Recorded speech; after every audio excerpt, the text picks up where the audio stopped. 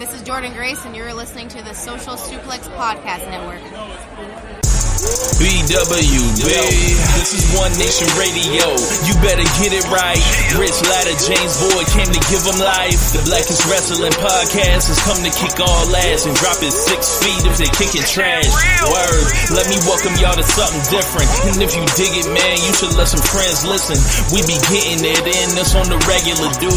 Ravish and flow, but this shit rude. See, James don't rap, so I had to break it down. The whole network, man, we coming for the crown. Raps in the columns, I keep them both covered. Making the beats too, so the listeners can bump it. Hit us with the rating, yeah, I'm saying it's a 5. Before you hit it, talk, bob your head side to side. It's One Nation Radio, and this is the beginning. It's Rich, and I'm here with James. It's time to listen to One Nation. We got to unleash the power of the pyramid. This is Mike Sempervive from WrestlingObserver.com. Check me out on Wrestling Observer Live every day. And also check out your boys, Rich and James, on One Nation Radio. This is Kenny Omega. We're listening to One Nation Radio. Check it out, guys. These guys know what's up. Big Kenny Omega fans. That's all it counts to me. Goodbye and good night.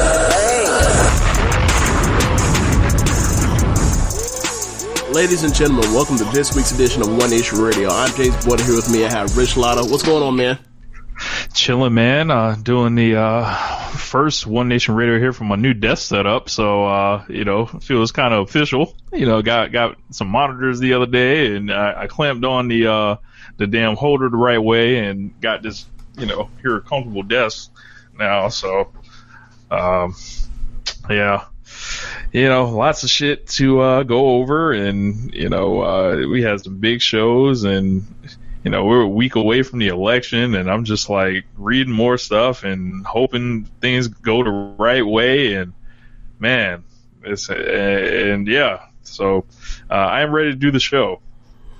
Okay, so if you don't want to talk about the election stuff or whatever else, we ain't got to. I mean, I'm sure it'll be safe for next week or whatever else. Jesus Christ. But what I'm not going to let slide is you talking about your mood, and you were in anything but just elated and joyous post-marriage, because for those that do not know, they can go to TikTok and catch one Richard Latta dancing his foolish ass off on TikTok. What has gotten into you? What has gotten into you? Is married life really that nice? Is it really that blissful? I gotta say, the married life has been very easygoing, chill, relaxed, fun. And I was at my mom's house. Whenever I go to my mom's house, I tend to start doing TikTok videos, because my mom has a big TikTok account. Like, she's on there clowning all the time. So she encourages me, and I tend to, find some stuff that I find funny. So when I saw this new thing, I probably seen it a couple weeks ago. It was like some Lil Yachty song, and everybody's doing like this jig like movement. And those of y'all know what the jig is. Y'all had to see. So I believe I might have sent something out on Twitter about it. There's a video I put out on Twitter if you guys want to see it. But I plan to make that a nice little meme to add in. But yeah, just having fun, man. Just trying to smile a little bit, because in a week or so we might not be smiling no more. Might be illegal. It's a pretty fair point. You said it might be illegal. Well, only if you're not like a straight white man. Yeah. Right. Yeah. So I guess get the smiles in while you can. Yeah. Are we going to be allowed to have the internet after this? if it goes, you never know. You never know. Oh boy, you never quite know. I want to say, like, every Saturday morning, there's like on the big intersection near me, there's a lot of people out there with a lot of different flags, or excuse me, a lot of the same flags. And some of them are like American flag variants, if you guys get my hint. There's only one group of people that tended to face the American flag. Those folks are out there, and I can imagine. I feel like a lot of people are gonna be upset either way. Yeah, it's a good point you mentioned how they come out with these off-brand American flags, but I was like, so y'all get mad at people saying that people are disrespecting the flag. Meanwhile, y'all coming out with these off-brand Fugazi flags? What? What is that? Yeah. These are the poo-boo of flags. And you out here hanging that, riding around with that? Like, look, I can tell you, I can tell you somebody that didn't disrespect the flag, that didn't modify the flag at all. You know, Joel Santana didn't disrespect the flag. You know, that man wore the original colors. You know, Dipset, you know, back like Cook Crack version of Joel's. Yes. I ever tell you that I once thought of getting that picture of him with the American flag, with the bandana, that whole entire outfit? I actually thought of one time of getting a black t-shirt of just him, of that picture of him wearing that, just cause. Oh my God. Just like, what the fuck is niggas should be saluting Santana everywhere he goes. Yes. You know. But no, at first, before you even brought up Santana, I thought you were gonna say Kaepernick, which is true. Like, he didn't disrespect the flag. Like, that man was sitting as opposed to doing whatever else. Then turned him into, after talking to someone in the military, to take a knee to show deference to the military because apparently, like, those two are intertwined. Apparently, right? They own this. Yeah. And then that's what got him even more mad. Which is like, okay. How dare you? Yeah. How dare you? Yeah. Yeah. Nah, that's not, what you doing that you talk to the military person about? That's not what that's about. It's about what I choose it to be. Oh, you fucking assholes. Oh, the same shit 4 years. This has been a long 4 years, boy. Oh, man. You're right. Please don't let me another phone. Get him the fuck out of here. Do your part, and do it the right way. Do it the official One Nation Radio way. We ain't gonna tell you what to do, but we gonna tell you what you should do. We got a lot of like international listeners too. I bet wondering what the big deal is on this, but I'm sure y'all know this news breaks through. I'm sure we look crazy in these international streets. Please, like just this year alone, it's like, wait, y'all funky behinds can't stay indoors and keep from catching these fucking cooties? Really? Y'all can't catch it. Y'all can't stop from catching this flim flam? Really? Fun times. Yeah, man. All people got to do is not show up like Kylie Ray. That's, oh my God, that's all they got to do.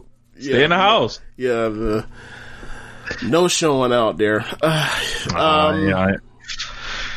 I totally forgot about that part. Like, I was listening to Observer radio last night, and to hear the story, she just did not show up. It's like, at first people were like, was this some bait and switch bullshit? It's like, nah, actually, they got fucked.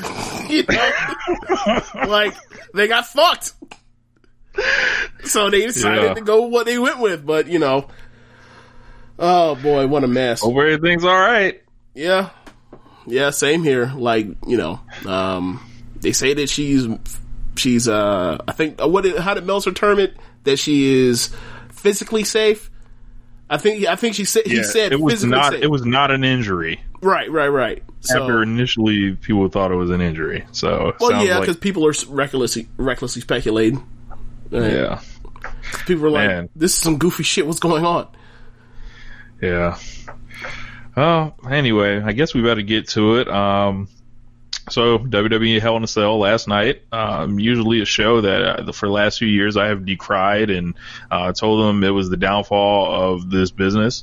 I remember last year at this time, I think we urged people to stop watching WWE. It was either that or the year before. It was one of those years. It was like either after the Rollins and Wyatt thing, it was like, stop watching this company. Like it's not, whatever you used to love about it is over with. It's gone. Like, this is like some other shit now. But I'm proud to say that this year they didn't sink to those low levels. You know, in contrast, it was actually like, you know, you start thinking about the last 2 years, it was like, man, this was damn good. But, you know, we'll get into it. Yeah. If I remember correctly, last year's show, it was like either like a good 40 minutes or an hour. Like the first Hell in a Cell match, then it was a tag match with Daniel Bryan, Roman Reigns versus Luke and Eric Rowan, right? Yeah, right. So it's like that was like Sasha one of the Bailey Hell in a Cell ever. Yeah, so Sasha Bailey Hell in a Cell, that tag match, and the rest of it sucked, including The Fiend versus Seth Rollins. And then the year before, the first Hell in a Cell match was great with Orton and Jeff Hardy. That, in the finish of the match was Jeff Hardy climbs to the top of the cell, falls off, to try to splash on Randy Orton, who was laid out on the table in the ring, and Orton moved out the way, and then the EMTs, you know, came in to try to haul him off, and then he said, no, this Hell in a Cell match, there is no such thing as ref stoppage or match being stopped until there is a decisive winner. He pins Jeff Hardy, and then a fucking main event gets ended between Braun Strowman and Roman Reigns, where Brock Lesnar runs in, hits him with 2 finishing moves, and then it's just called off and goes black as a no contest. So amazing. Yeah. So I remember last year the crowd was chanting, like they did all the thunderous boos, chanting bullshit, refund, restart the match, AEW, and it was trending on social media for all the wrong reasons. Like, is, you know, on Observer Radio, Meltzer was saying that the main event was perceived by WWE as a disaster, and that's an understatement. And quite frankly, it was one of the worst professional wrestling pay-per-views of all time. So, luckily we didn't have to go down that, you know, road this year, you know. Yeah. This is a pay-per-view to where if you're a person that only cares about the matches that they care about and have promoted to you to be the matches you're supposed to care about, then I would say the pay-per-view is a success. Because, you know, 3 matches, all 3 of them at worst are good. One I think is great, regardless of what I think about the nonsense storytelling they told. And the other one is at worst good, regardless of how much I loathe how slow it was. And then the third one was a good, solid match. I think it's wonky that, you know, Randy Orton wanted out to get the fuck out the cage, get away from McIntyre, was about to leave a title match. He was going to walk away from the title match and then decided at the very end, oh yeah, I did put a fucking thing up there, a lead pipe to whop this man with, but whatever. But yeah, the rest, everything else on that card, like Lashley versus T-Bar. Yes. Not T-Bar, Slapjack. The like Otis, zero-star territory. Otis in the Bank. What else is on that fucking card? Elias and Jeff Hardy. Yeah. 0-star wrestling. The rest of that shit is garbage.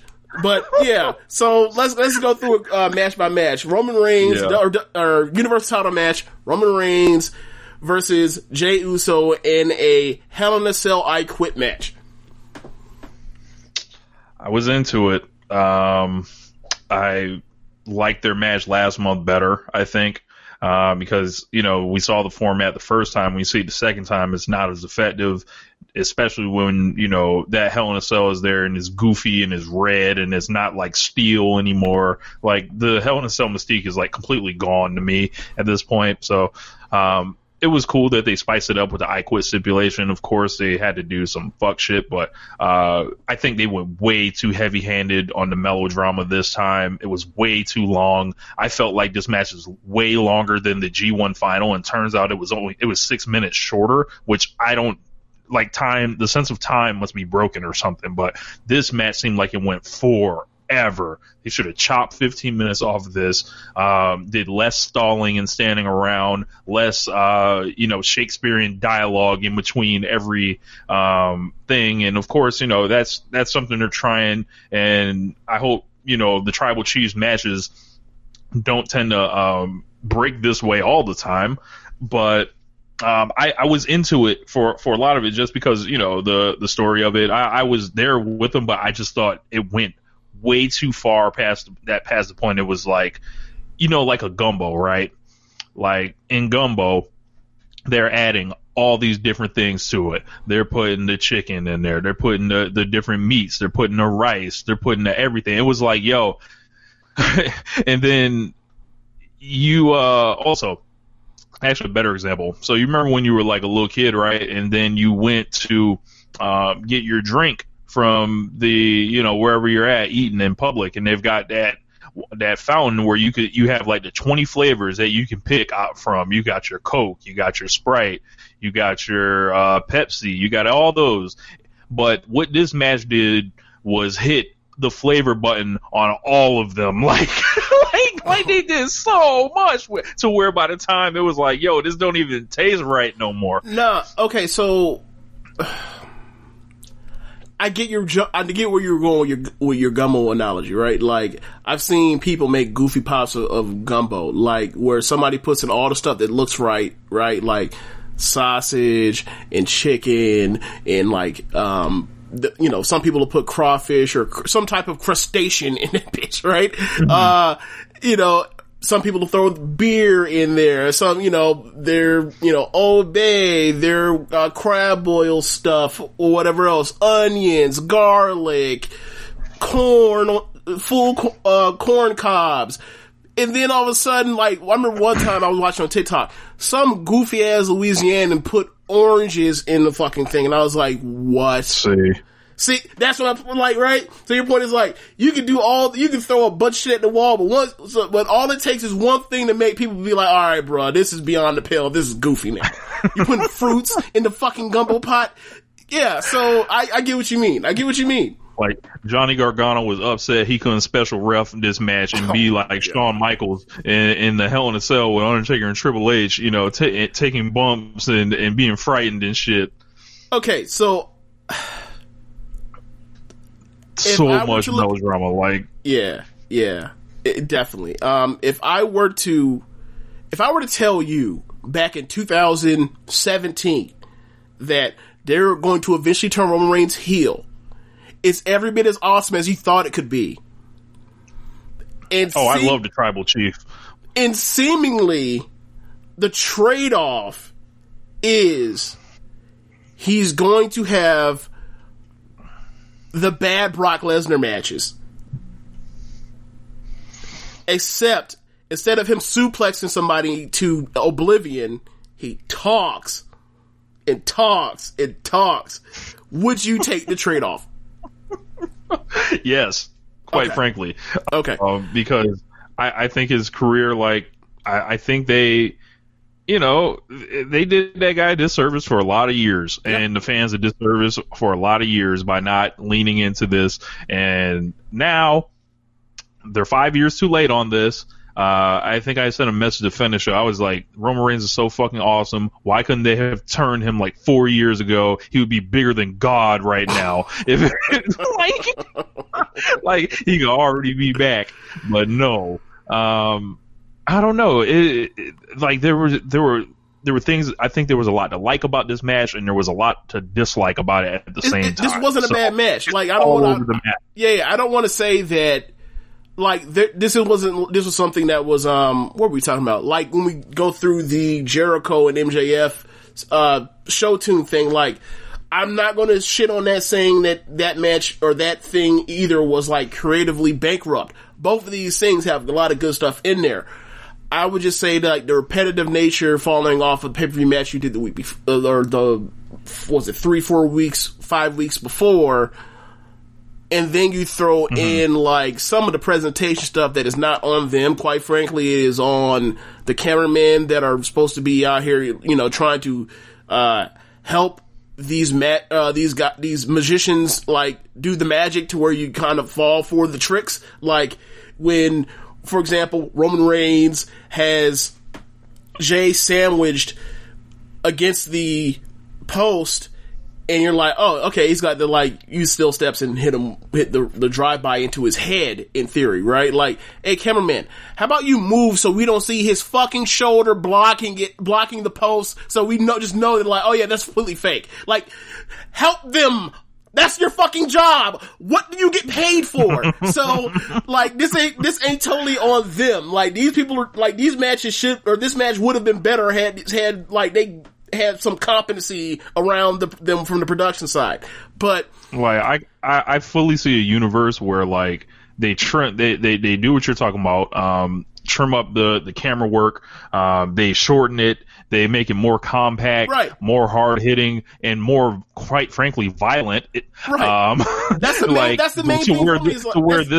Where this is a match of the year candidate. Right. Like, or just, you know, one of the best, very, very, very best matches of the year. Like, that's one of the things when it comes to these Roman matches so far is, like, quite frankly, if you watch any other wrestling aside from main roster WWE, I don't know how you buy the violence in these matches. Like, obviously like, to me, this match was just a drag until the fucking Indian strap gets pulled out. The strap.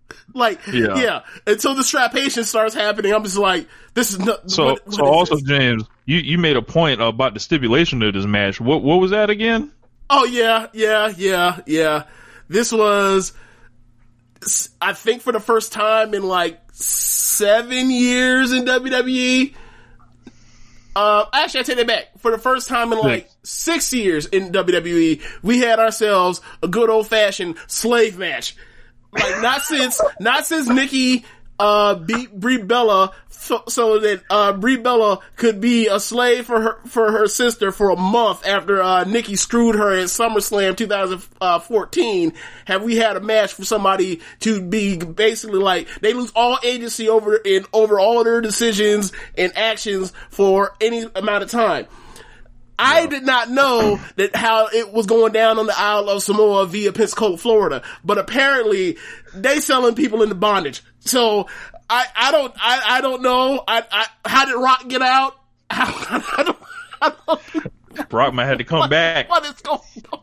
Like, that's one of the clear things about this is, like, they're going so heavy-handed in this, and, like, I don't know if this actually is their actual plan, if they even thought about it, if they even thought this far out, but, like, where else is there to go for Roman except for eventually having a match with The Rock, if you don't know if you can ever even get The Rock ever again?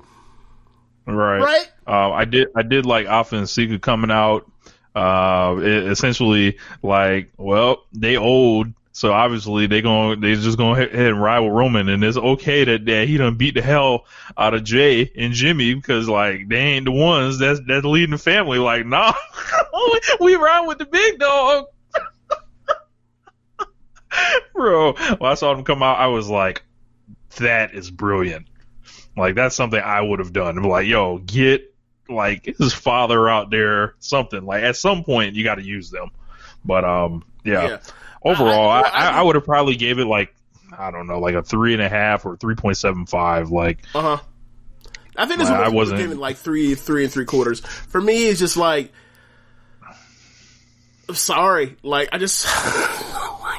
like, I sent you the picture of Takumi Iwata's face after Mayu fucking blew it up. And I'm just like, I just finished, like, binging the G1. I'm just like, yo, this is not, you know, and I'm not supposed to, you know, obviously when you don't watch, one thing I've also come to realize, if you don't watch WWE often or enough to, at some of a regular basis, like, pacing, that's become more of a struggle. Their pacing, now that I don't watch it, their pacing just seems so just like it's in quicksand. Even people that can work, like, you know, like the ladder match from Night of Champions, the Daniel Bryan and AJ Styles match for the Intercontinental title months ago, like, matches that are even great in WWE, you're still at some time just like, yo, this is slow. If you do not watch WWE regularly. So, and I thought for, you know, the beginning of the match, like, they were going super slow, and I'm just like, You know, like, what does this mean for the future for Roman matches? Like, is this, obviously they're not going to be this, but like, I could see them being this pace. And if they're this pace, I see myself quickly being disinterested in like what Roman has to do, unless he's in there with somebody that I like, because these matches are super duper slow. And like, that's the crazy thing. That's another thing I want to ask you, going back to 2017. If I were to tell you that Roman Reigns was going to have a feud with one of his Uso cousins, that these matches would be this slow, would you have fucking believed it? Yeah, that's another thing. I would these not. Matches are slow as fuck. Like, these three people are great athletes. Why are these matches so not showcasing athleticism? You know what I'm saying? It's so weird. much with the talking. It's WWE doing this. Like, if these are cinematic matches that are happening live. These Roman matches so far. Like, I'm interested to see what happens when, like, all right, I'm done torturing my obviously inferior cousin. Time to wrestle somebody worth a damn. And like, I think there'll be some changes. Like, there's no way they're finna, you know, do all of this for just a pay-per-view match. Eventually he's going to have to actually wrestle. And obviously we know he can wrestle, but like, we want to see what he can do as what he's built himself up to be over the past few months, but against somebody worth a damn, so they can, you know, or kayfabe wise, so they can actually see what he is as a heel. That's what I'm waiting to see. So the longer we keep doing with these matches, the less I'm interested. I want to see it now, soon, please. So they just announced for Survivor Series, it's like a bunch of champion versus champion shit. So it's gonna be Orton and Reigns now. Heel versus heel. Yeah. So, all right. So let's move on. So we complained about pace. Yeah, and now Roman, who he's going to wrestle. And Roman is working slower than Orton does these days now. And now we're going to put it to the test. Oh my God. Oh, they may as well put Orange Cassidy in the match. They want to wrestle slow. Shit. Boy. All right. Then we got a singles match, Jeff Hardy and Elias. This is A1 grade 1 trash, 0 stars. Fuck off. Hey, don't even say the term A1 in regards to this grade 1 in regards to this match. That's an insult to the G1. So, bro, yeah, Elias has never improved ever, not once. I don't know why they think they want us to or why we want to watch him wrestle. Like, I don't care that y'all are releasing a music album by this man with these, you know, these generic ass songs. Like, I'm sorry. Like, I don't care. Like, you're calling this man a junkie. I'm sorry. I'm tired of hearing about how many drugs Jeff Hardy has done. Y'all have been there and done this forever. No, okay, I get that part. But, like, can we just have Elias around so he can bang on Jeff Jarrett? Because he called that man a junkie on the pre-show from what I heard. And, you know, that's kind of stuff that's like... Look... I will walk light. I will walk light. You know, why is that? You know, future owner of WWE, Jeff Jarrett, will fire you. You know, when the day comes. So, all right, man.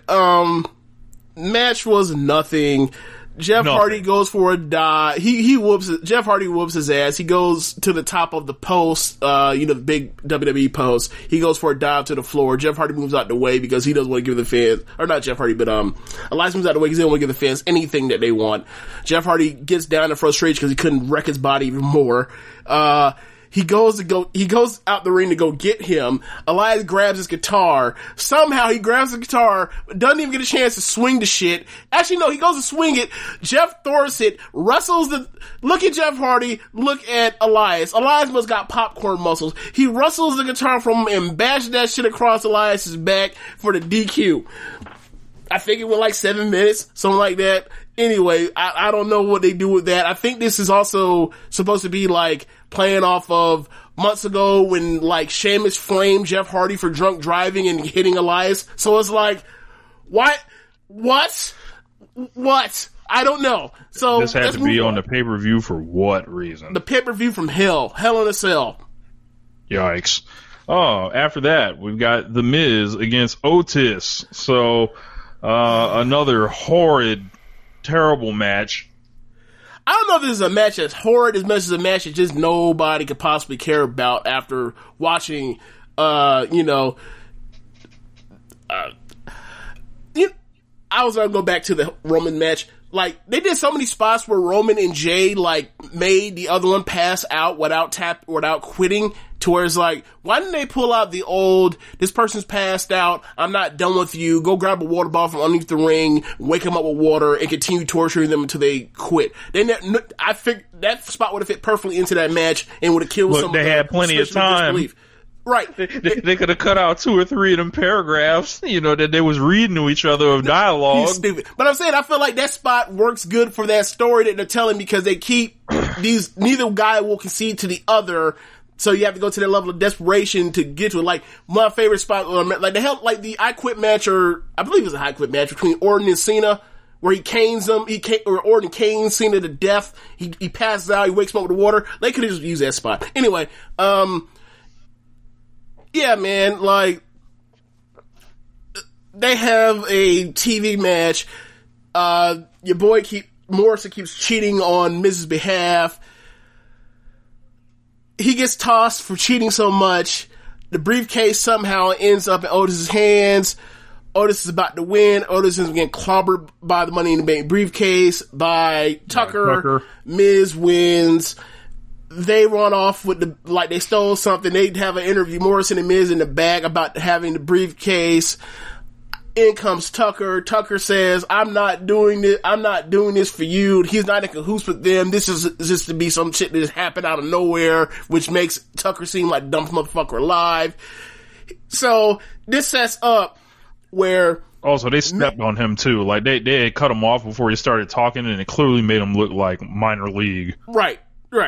Like, we know, like, we're pretty sure not gonna do nothing with Tucker.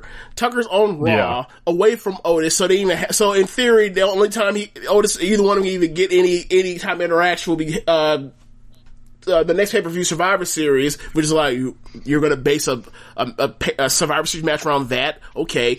Mandy's on Raw, Miz is on Raw, Morrison's on Raw, Otis on SmackDown. So how long Otis is having a rough life. So they took his briefcase.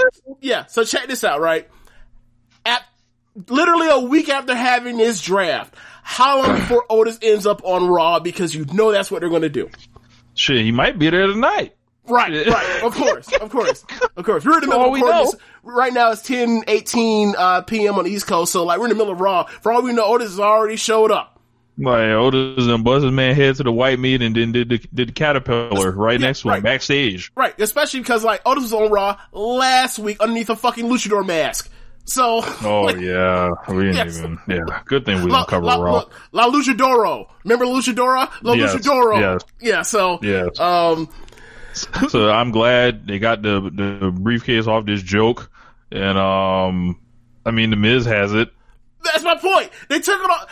They have it on a comedy, babyface, lower mid-card person, and they decided, no, that makes no sense. Let's put it on The Miz, a mid-card heel, when we have Randy Orton and the Tribal Chief Roman Reigns as the champions. What? Bro. This is, you know what this is like? You're asking me to figure out the booking of this company. I cannot figure it out. Look, apparently Vince McMahon and Bruce Pritchard are ahead of us all, James. Bro. Like, these boys are playing 4D chess, and they're so far in front of us that like there's no way for us to process this. This is similar to, like, I'm trying to think of the perfect example. I thought Miz was gonna win the title that night. That was the only thing but since he didn't win it last night, I don't know what the fuck they're doing. This is like if in the MCU, in the Marvel Cinematic Universe, they pulled out the Vulture, a Spider-Man nemesis, an elderly man with flying tech that steals stuff, right? And he is going to try to get one over on Thanos for the Infinity Gauntlet. Get the fuck out of here. That's what this is like. It's like, you gonna try Randy Orton? I don't know, man. You gonna try Randy Orton? Randy Orton. He done did it before. When Randy Orton shout out to Rich Craze Voice to Wrestling. Randy Orton was a shout out to Rich baby Fritz, face. Voice of Wrestling. October 25th, 2010. Yeah. October 25th, 2010. Randy Orton, the WWE Champion. The Miz, Mr. Money in Bank. WWE. It never changes. Yeah.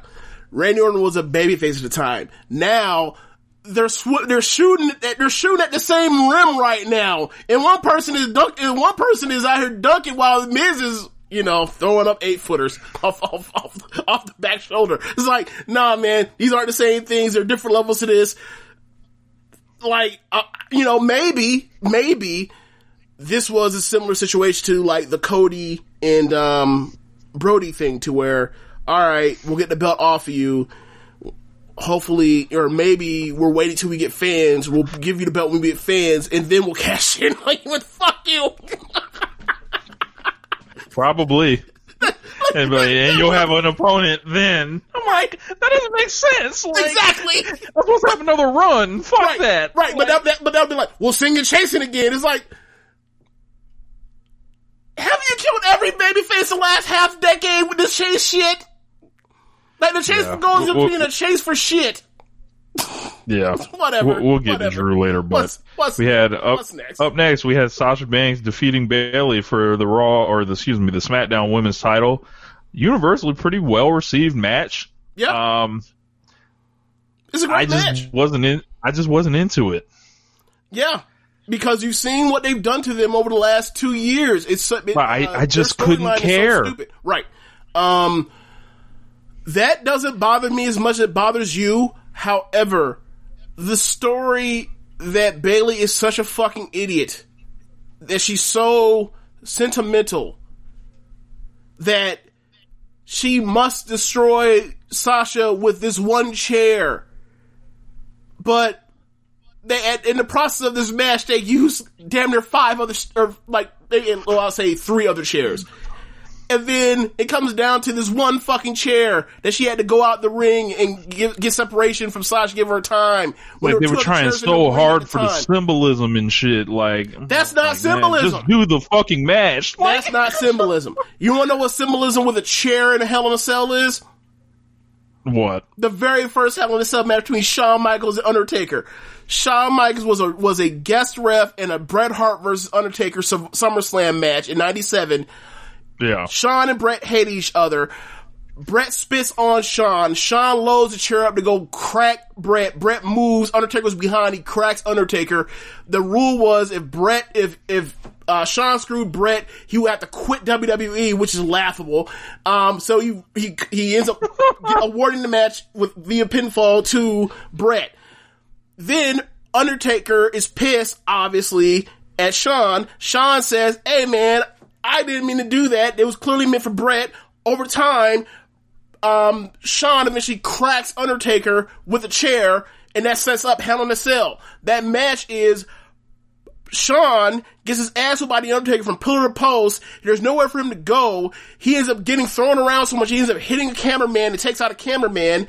They have to get the cameraman out, get him medical treatment. They open up the cage. Shawn escapes to get away from that fucking bear. He has nowhere to go. He's trapped. He climbs up to get away from the fucking bear until he realizes, oh my god, the fucking bear can climb the tree as well. Goes up the cage. It's like, I gotta get the fuck away from this bear. Climbs back down the tree, gets halfway there, gets caught by Undertaker. Undertaker stomps his hands while he's hanging from the edge of the cell, falls off the table, end up back in the ring. Undertaker grabs a chair after he got fucked for 2 months by Shawn Michaels with a chair, cracks him over the head, and then Kane comes out. That is symbolism with a weapon, in Sweet Justice. This where there's 5 fucking chairs. I need to hit you with this one chair that I spray painted. Yeah. What? Yeah. Nah. That's then goofy. their weapons were breaking as they were trying to set up their stuff. Like, yeah, I mean, it was like, yeah, that was. I mean, that could happen. That could happen to anybody, but right. I don't know. I'm just over it. Like with these two, but a lot of the stuff they did was cool. Like they did a lot of like cool looking spots, but yeah, I just didn't feel it. So for me, I said all that, but I'm going to give this match praise. These women beat the shit out of each other. These women took a lot of the things that Sasha did with Becky in last year's Hell in a Cell match with kendo stick weaponry and added more to it, or not added more to it, but took off from that as inspiration. And it was a lot of cool stuff. I think one thing that was kind of goofy was when they did the suspended kendo stick between the ring and the cage, and then there's a drop toe hold where Sasha goes through a kendo stick. She cracks a kendo stick and then cracks the steel steps. And I'm thinking, I was like, okay, so the kendo stick is more damaging than the steel steps? What? But whatever. I'm not even gonna hit on that part.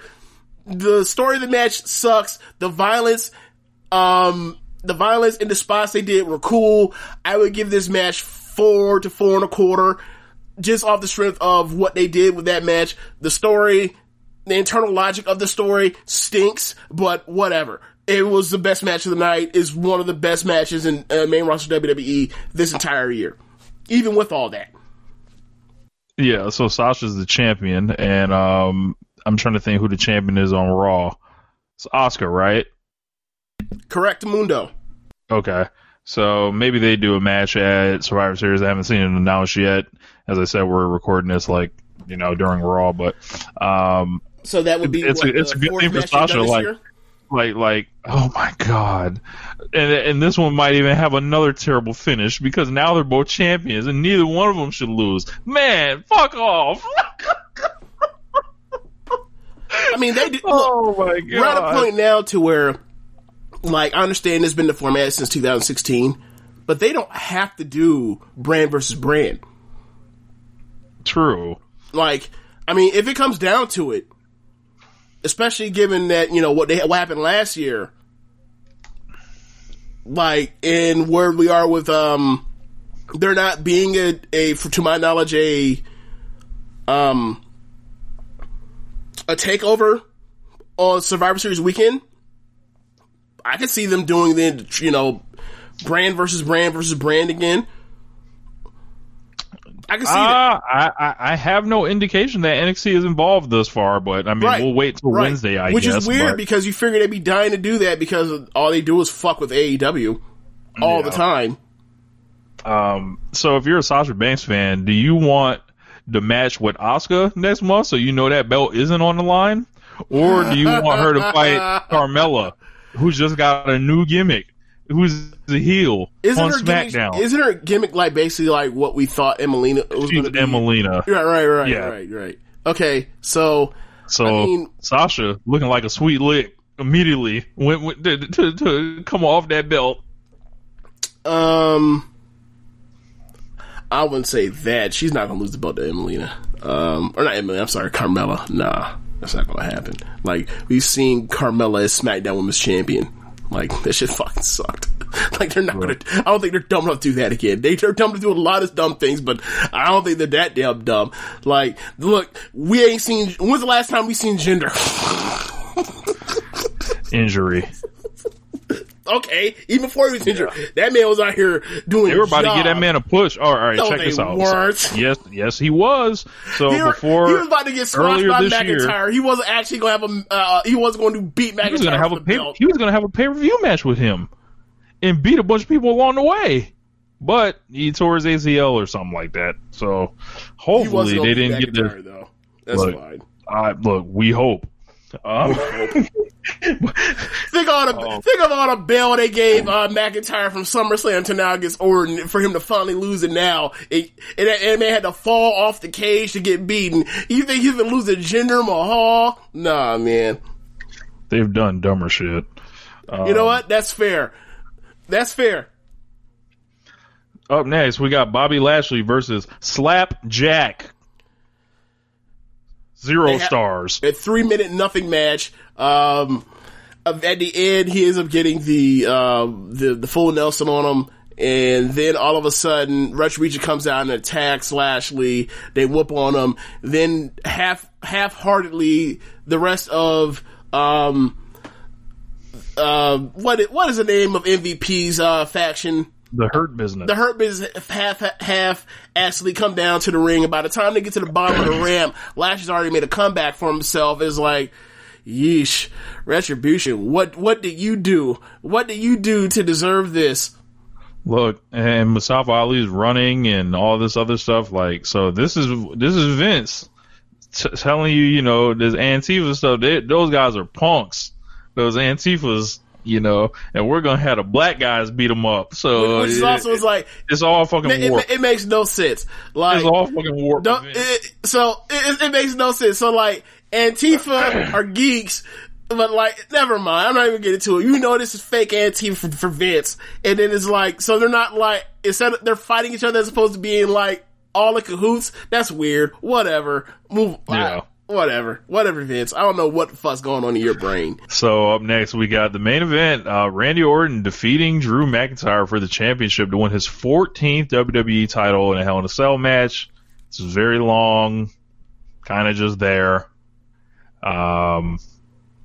Randy Orton's the fucking champion again. Ugh. Such a step backwards. So uninspired. What year is this? And then, supposedly the long-term direction is Edge. Like, Edge and Orton for the champ. Come on, man. Don't nobody want to see this shit. Like, that is not true. People want to see Edge win back the title he never lost and had to give up, or one of the titles he never lost and had to give up because of the neck. Like, that is going to be a thing. Or at least let me rephrase that. That's the thing they think, or something that they're going to believe people want, and then it's like, well, how come Edge has never, popped the rating in the way that, these legends that used to return did? And I don't know if that's necessarily a thing about Edge as much as it is like, oh yeah, WrestleMania season was just completely hampered by, the pandemic. But then again, you also is like, alright, well, the next night after Royal Rumble, he still didn't pop a number. So it's like, whatever. They paying him $5 million, whatever ridiculous amount of money they are. Of course they think he's going to be, their answer, because they have no choice but to believe that. They gave him the money to believe that. So they have turned themselves into marks.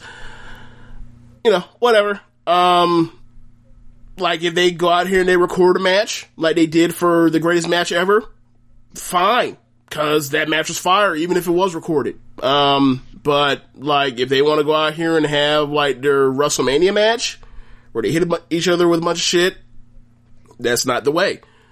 So did they not want to do McIntyre versus Reigns that bad to where Orton had to hold this fucker now?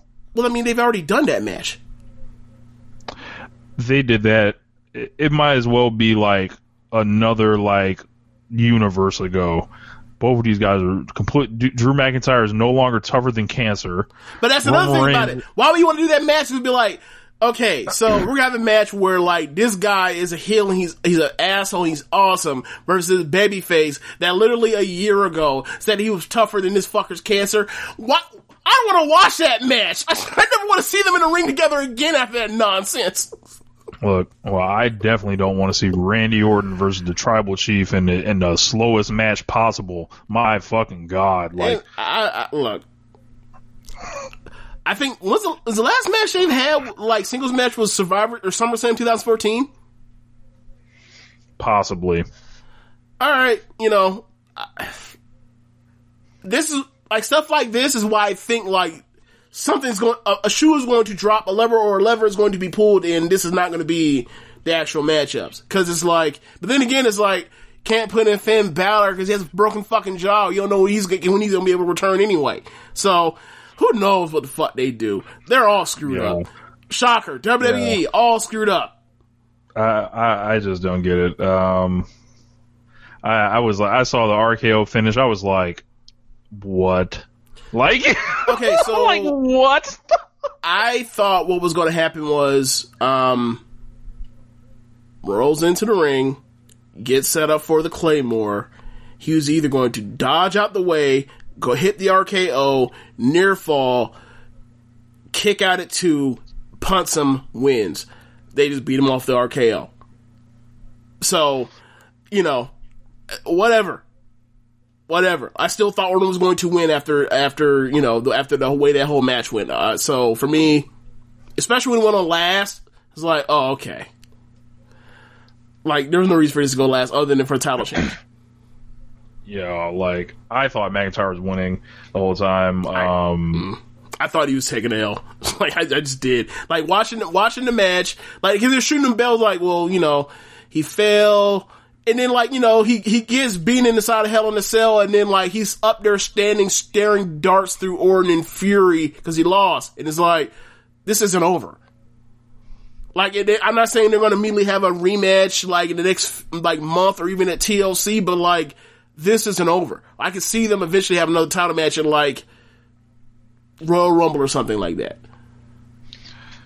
They better do something because like, because you also think of it like this, right? There's also it kind of gets screwy because of Lashley with that and Lashley with the US title, but like they're still. I mean, they never settled the McIntyre and Lashley shit from earlier in the year. So, like, they can go back to that if they wanted to, that when to send McIntyre side questing for now. So, there's stuff. Yeah. I think like Drew McIntyre deserves a lot of credit for everything he did this year. They actually brought up the point that he hadn't taken a pinfall before that tag match last week in like a calendar year. So remember when WWE tries to tell you wins and losses don't matter? Right. It's bullshit. Right. This guy took a lot of like protection, and then he was a dude that reinvented himself all the way, went to the independent circuit, came back through NXT, got protected a bunch of times. Of course, they started doing those things where they would pull him off camera while shit was happening. Like they did all this goofy stuff for him. And where was McIntyre? Oh, he was in Gorilla when his teammate got pinned. Yeah, like he was out of here. He was heading to the next town. Yes.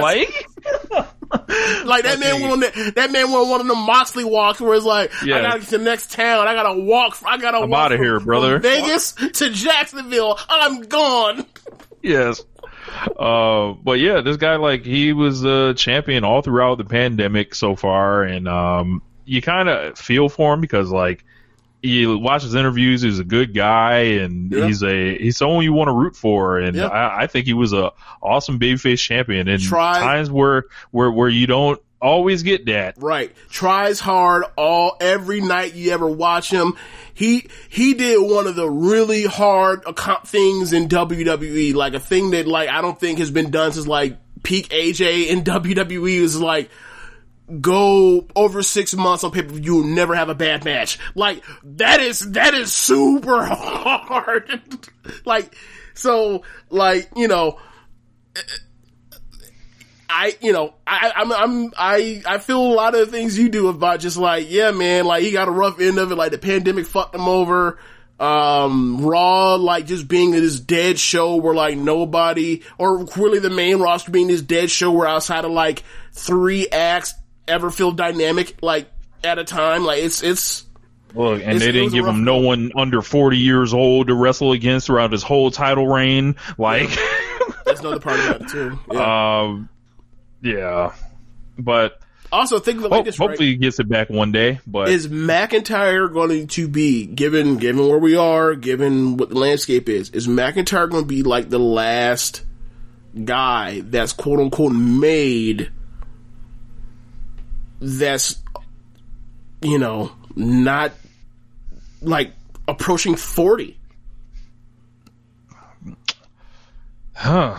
Yeah, I mean, like McIntyre's 35, right? Which is still, that's not young, right? Like it was a line. Like what was the line that during one of the mini lines that Roman said? He's like him and Jay was like, we're 35 years old. And I was like, why would you say that? Yeah.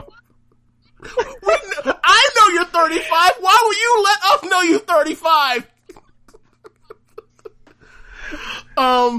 But yeah, just like, yeah, bro, like you look at how they book everybody that comes up from NXT is fucked up except for literally McIntyre in Charlotte. I wonder why. Right? And it's look, like, this man's name was the Chosen One, James. Right. Not Jeff Jarrett, but Drew McIntyre a long time ago. He was, right. it was earmarked. Yeah, but what I'm saying is really just like, you look at their landscape of everybody that Triple H has gotten over to a certain extent on the you know, basically in college, right? Like, that was one of the things that's so funny is like, I'm probably just wrong for framing it this way, but you look at like what the one and done rule did for the NBA as far as putting those kids in college for 1 year, whether it was a Kevin Durant or a Beasley or a Derrick Rose or Zion, and the hype that built up for those kids as a star-making machine for their 1 year in college to get into the NBA with fanfare as opposed to being some kid they never fucking heard of before, right? Like, that should be what NXT should be for the main roster. And they fucked everybody up except for like a handful of people over the last 6 years. It's amazing. They fucked everyone up, and then like NXT changed. So like to where you couldn't just be a one and done. You have niggas out there being NXT for life. And then Literally. That was a t-shirt. NXT for life with Gargano was a t-shirt. Oh my God. You don't remember that? Oh, no, I don't. Yes, that was like a t-shirt from like the fall of 2019. NXT for life. How lame could one be? Like, you know, Hey, I don't want more. Think of it like this, right? How many Gargano shirts have you seen me with? I've bought 3, right? I got the shirt in New York when he won the title. I got the red one. I also bought the black Johnny Takeover shirt. Have you ever seen me with a fucking NXT for life shirt? No. Fuck no. Actually, no. I even got a Gargano shirt. I got that the Rebel Heart black or red heart shirt too with the blood dripping. Yeah, I ain't got no fucking NXT for life shirt. Fuck no. It'd be a little stretch getting me to wear a shirt that says Rebel Heart on it, but you know, I'll let that slide. So Are you confusing Rebel Heart with just Rebels period? That's what you're doing. That's not what that shirt is. Yeah, you know, it's like, you know, it's too close. Nah, trust me. If it was close, I wouldn't have bought no damn Rebel shirt. Trust me. I see, unlike you, I've lived here my whole life in the South. Nah, I'm not fucking with no Rebel, anything. So, yeah, man. That nigga Gargano is from Cleveland, Ohio. What does that mean? Huh? What does that mean? Look, that tells us nothing. No. If that man was Cameron Grimes with a Rebel Heart t-shirt, I'm not buying that shirt. That hit different. All right.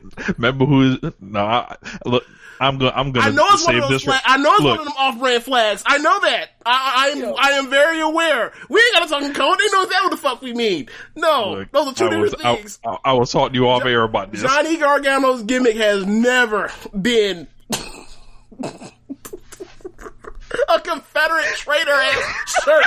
Fuck no. Alright, so, where were we? We were talking about this pay-per-view, but where were we on the card? We were just finishing the main event. Yeah, that's right. We didn't, like, the match. I give it 3 1/4. I don't know. Fuck. It's like a 3.5. It's 3 1/4ish. Like, I wouldn't recommend it. Like, it's a 30-minute match. Like, mostly, like, I wouldn't recommend the Roman match either. So it's like, you know, that's kind of where I'm is like, the 3 matches all succeeded to some level. They were all too long. But then again, it's like, you look at what the rest of this card is, it's like, well shit, maybe they should go 40 minutes and have only 3 matches. So, you know, whatever. It's a weird show. Like, I can see people all over the place saying it's either a good show or a bad show, and ultimately I'd be like, okay, cool, cause it was all over the place. There were things to like, there were things to hate. Yeah. Which is crazy because, like, I say that and it's like, that's probably like the 3rd best pay-per-view of the year for WWE. Christ. 3rd or 4th, like SummerSlam, Royal Rumble, what else? Night 1 of WrestleMania, I guess? Yeah, people like that. I remember it was Night of Champions. That was pay-per-view from like 5 weeks ago. I don't even remember. I remember nothing but the Tribal Chief. I remember that match. Oh yeah, the ambulance match with Oh yeah. With all the legends. Yeah, and that brings me forward with the Orton thing. Is like, this was coming, bro. Between the backslide at SummerSlam, you know, Orton was doing jobs, but he wasn't getting beat. He wasn't getting finished. Like when I go through Stardom tournament results or the G1, like I was writing my thing, like I write down specifically, was somebody rolled up or were they finished? Like hit with a finisher or pinned to the mat, or were they like, oh, he got caught in a small package, or a Lamar Strong cradled and suckered? Like WWE, that's what they go with. Like, oh, you beat him. It's like, oh, okay. Like Randy Orton got snuck by Keith Lee. He got snuck by McIntyre at SummerSlam with a backslide. Like 4 people came out there and interfered in the ambulance match, and then ultimately at the end he ended up winning. It's like they were shooting Orton all this bail all this time for him to eventually get to this point, and he wins the belt. I'm not saying that he should be the champion, and year 18 for him. Yes. No, I'm not saying that at all. But what I would say is, like, if you are someone that is upset that they've gone with Randy Orton, I would say I would bang on, you believe that Drew McIntyre should not have lost the belt at this time, which is something you can buy into. But if your thing is like, I don't want Randy Orton because there are so many better options, where? Look at him. Like, who you want to pull up? What do you want to go with? Braun Strowman? This is also a function of like this company being terrible at making new people. Like, so they lean on this guy that has been around forever, who they've always picked, right? Like who they've always like told us how great he was, but we never really saw it. Like it's just this whole. I agree with all you saying. It's an indictment of their system. Absolutely, right. What I'm saying, and I'm not even gonna. I'm not disagreeing with that. What I'm saying is from the perspective of, you believe in the people that have the best programs, the best matches, the best program, put out the best hit rate of TV when they're on TV. Randy Orton this year in particular, given how bad this year has been creatively, he's one of the few bright spots in the company. Or let me phrase that, not the company, in the brands. So it's like, all right, if you say that Randy Orton, given this year, given the promos he's had, the matches he's had, even when they've been taped, doesn't merit, then it's like, if not him can be somebody that can be a champion, then who on Raw? Braun Strowman? The Fiend? Otis? Or not Otis, but Miz this year? Miz had an awful year this year. Ricochet, Andrade, Garza. All these people that they've given up on. Right. Or had bad TV. Look, imagine if they didn't give up on them. Imagine if they shot them some type of bail. Imagine if they didn't pull the plug on them after 3 weeks. Imagine. So here's what I would say for Imagine. Imagine if they weren't dumbasses and re-signed. They could be somewhere else. Yeah. Nah, because when they sign, most of them when they sign, they weren't a pandemic. They took the money. It is what it is. They getting paid. So I'm happy that they're able to secure their future, and they're in spots where like they're not on TV, so they ain't got to throw their heads at the ground right now, so they can heal up or whatever else they need to do. But when it comes time for them to make these decisions again, either they've sat enough money to where they can quit, or they're gonna re-up some more, or whatever. And I'm happy for them whatever decision they choose. But I'm not out here, feeling down on them. They made choices. That's what it comes down to. So it is what it is. Like, obviously, yes, WWE should be better at booking this shit. They've been doing it for Vince shit longer than anybody. Right. So You know, maybe they're waiting out. Maybe they're waiting out a different clock. And we can move on from there. Oh man. So yeah, I guess we can go to AEW Dynamite. We'll take the plane down to Jacksonville. So opener, we had the first round match in the World Title Eliminator Tournament. We had the War Dog, Big Low, Wardlow, against against the Jungle Boy. And this was awesome. This is a good ass match.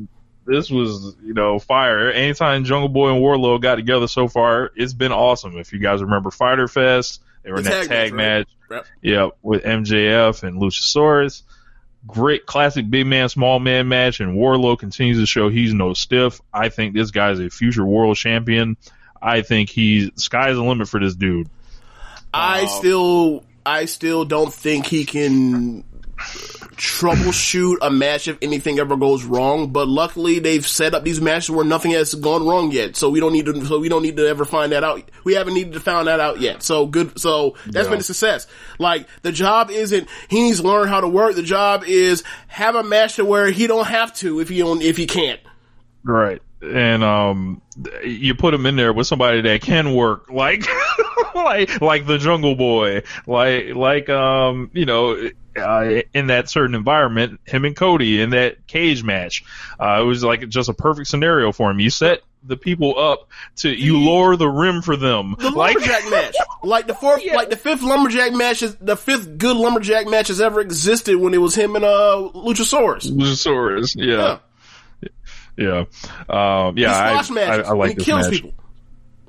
Yep. And look, we was talking about batting averages earlier, right? As far as the main roster, who in AEW has a better batting average than Wardlow? That man is like every time he's on. That man's like 10 for 10 or some shit. Yeah. Remember when he debuted, had the big debut? Remember he did the one whipping, the one whip on Cody. So like I remember popping when he did the F10 to Jungle Boy from the outside into the ring. Just a cool visual. But yeah, Wardlow moves on, and you can kind of see how the tournament's going to play out a little bit. After that, the announcers previewed the rest of the card. They showed a promo that Eddie Kingston cut on Moxley after the show went off last week on Dynamite. Apparently there's been some timing issues where they were running a couple minutes long, so that was actually supposed to be on the show, but they did the smart thing, just kept cameras rolling, caught it, and just played it this week. It was damn good. I forgot the contents of it. I remember he talked about Moxley. He was making millions of dollars in the land of entertainers while leaving Kingston behind. You left us. You left us. Kingston said he would die for pro wrestling. He's going to make Moxley quit. That is so ridiculous, but it's like, this is awesome, but it's ridiculous. I'll die for pro wrestling. What? You take your ass the fuck on? UBS is hiring. This fucked up business, Then they played a Moxley pre-tape responding to that immediately, and he said he's not going to apologize for making enough money to buy his mama a house. He promised to beat Kingston so bad that he's going to either get his friend back or he's going to beat him into submission. That's a hell of a concept, for a babyface. I'm going to beat the shit out of you until I have my friend back. I love this. Until we're friends again.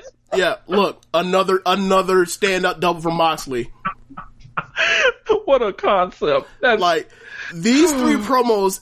Well, I'll wait till what I have to say until the first hour of this fucking show was incredible. Jesus Christ, it might be my favorite first hour stretch of Dynamite history. It might be it was just incredible. And then I think we got the best thing up next. Yeah, it was time, for Kenny Omega versus Sonny Kiss. Sonny Kiss came out, did his entrance. Sonny Kiss normally, the big elaborate entrance usually leaves his opponents kind of thrown off a little bit. Can't get the Jaguar cheerleaders in this time. Pandemic. So he came out, did his thing, and then all of a sudden, the music, the lights got low, like 2P. Oh, God. Then we started seeing some video playing, and then Justin Roberts was like, Now introducing the AAA Mega Champion, the PWI Wrestler of the Year in 2018, Wrestler of the Year, or the Wrestling Observer Wrestler of the Year. Yep. He has broken the Meltzer star scale 7 times. He's like, bro, he runs down like 5 or 6 more things. And he's like, he has once performed in North Carolina. Go ahead and raise up. I loved all of this. Just because I know it's getting the right people upset. And it just felt amazing. Like no, I was like, oh, so while this whole time, it seemed like Kenny Omega didn't know how to present himself on national television. Apparently, that was not the case at all.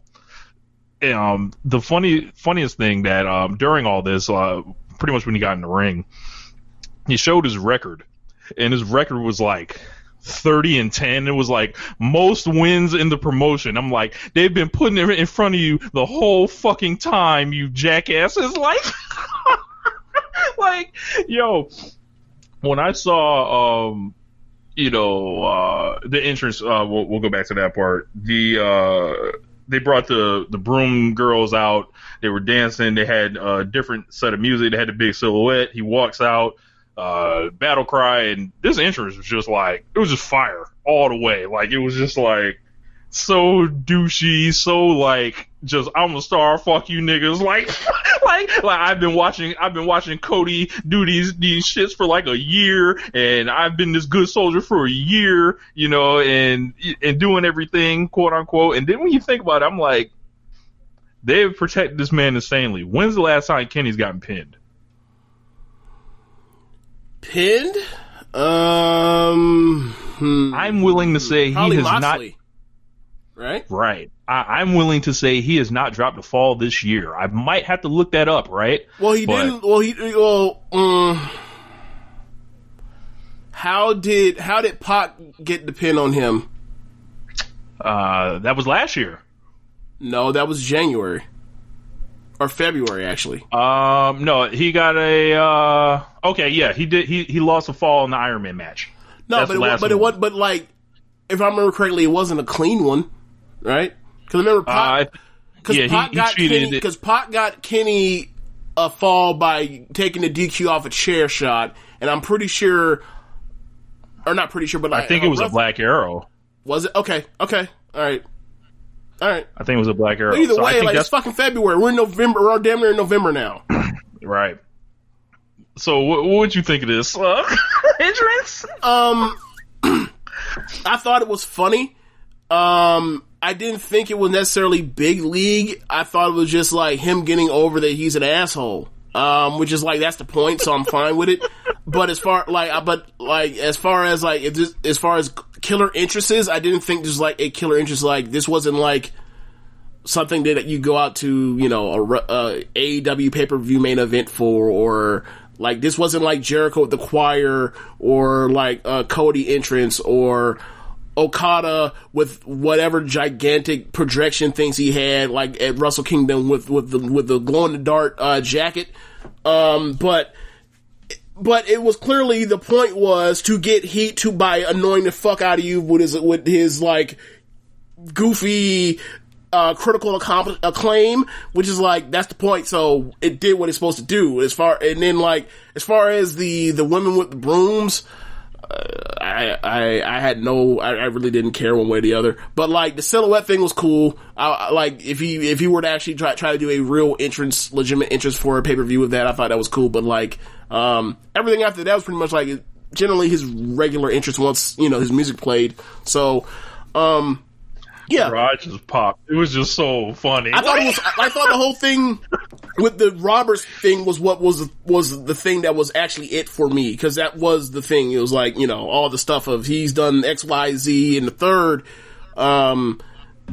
Yeah, so that I thought like that was what they were going for. And then like after the squash, you're just like, oh, okay, it's exactly what I thought it was. I was like, very good. Let's go, like, Yeah, for what, like not a year, close to a year, I'm like, hey man, fuck this tag team shit. Like, can we unleash Kenny Omega, please? Like, my favorite match in AEW this year was the Iron Man match with him and Pac. Like, so it's like, I would like to see more of those. Like, the tag matches, they're great tag matches.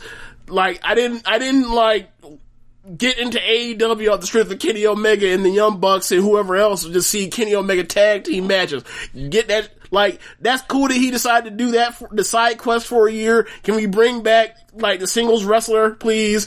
So, yeah, I'm happy that, like, wherever we're headed is where we are, and he's a singles. So that's my perspective. Boy.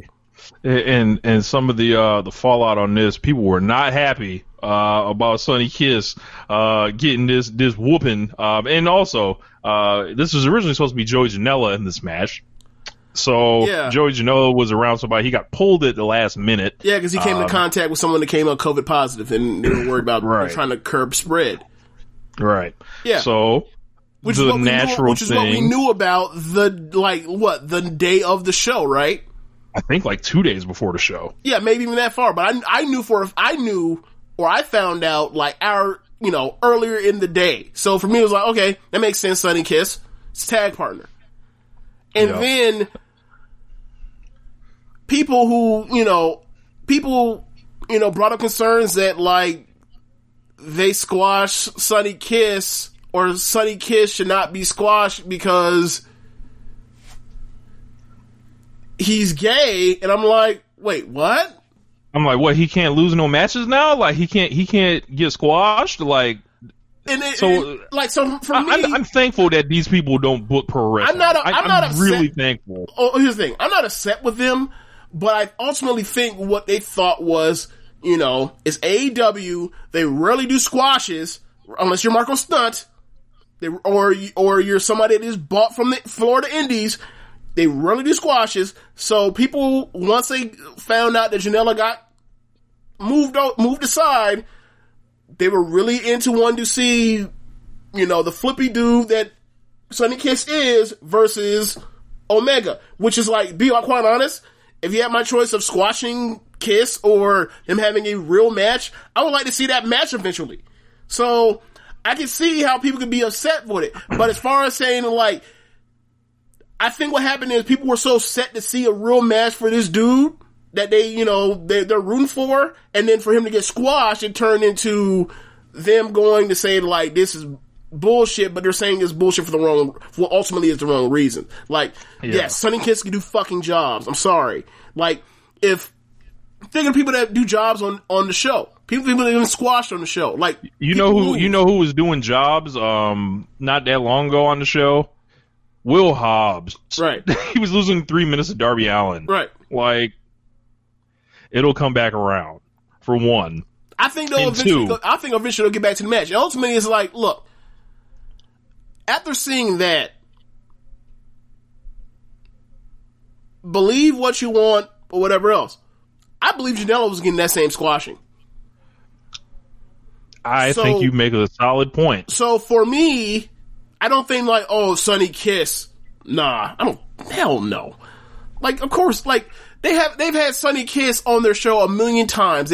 I don't believe there's reason for them to be like, oh, all of a sudden they've like lost whatever they believed in Sonny Kiss before, so they're gonna get him the fuck out of there. Nah, man, like, this wasn't about Sonny Kiss. This was about Kenny Omega. This was about reestablishing Kenny Omega and then making sure you have a superstar money drawing person for pay-per-view main events for the end of this year and all through 2021. Well, ultimately. You have that anyway, right? Yeah. Like, if they had a 15 minute match, like, that still was going to be there anyway, right? So, for me, it's like, I'm not going to kill anybody that was upset and believes that like, or that was upset because their minds were set on they were going to have a match to try to showcase Kiss now that Janela got moved aside, and then like they didn't get that, so they're like, damn, well, it's AEW. Y'all don't do this normally, so what the fuck's going on? But like, as far as people going as far as they have, I think that's a step too far, and that's where I'm leaving it at. Like, cause I don't, the people that think whatever they think in a negative terms for AEW as far as Kiss's sexuality, I I believe they're working in bad faith, so I'm not really finna engage with them. Like, the people that are going super hard with it, because you also see some of the same accounts that, like, are anti-AEW.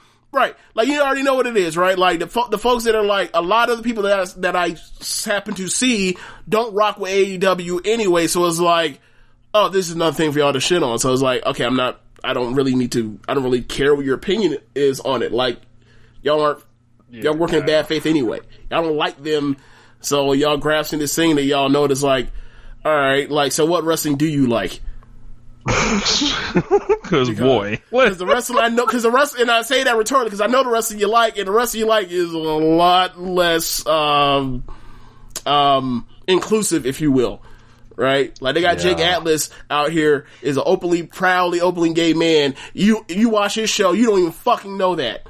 He already talking about being different. How's he different? They never describe it. Remember we were doing the show months ago, and I was like, he was talking about some shit that made no sense. You were like, oh, he's opening gay. I was like, oh. Yeah. So, that's not even to bring up the, AEW versus WWE thing, but just like, it's real interesting to people that are upset about AEW heels. Like, it's like, all right, what y'all got on the Rubik's Cube next?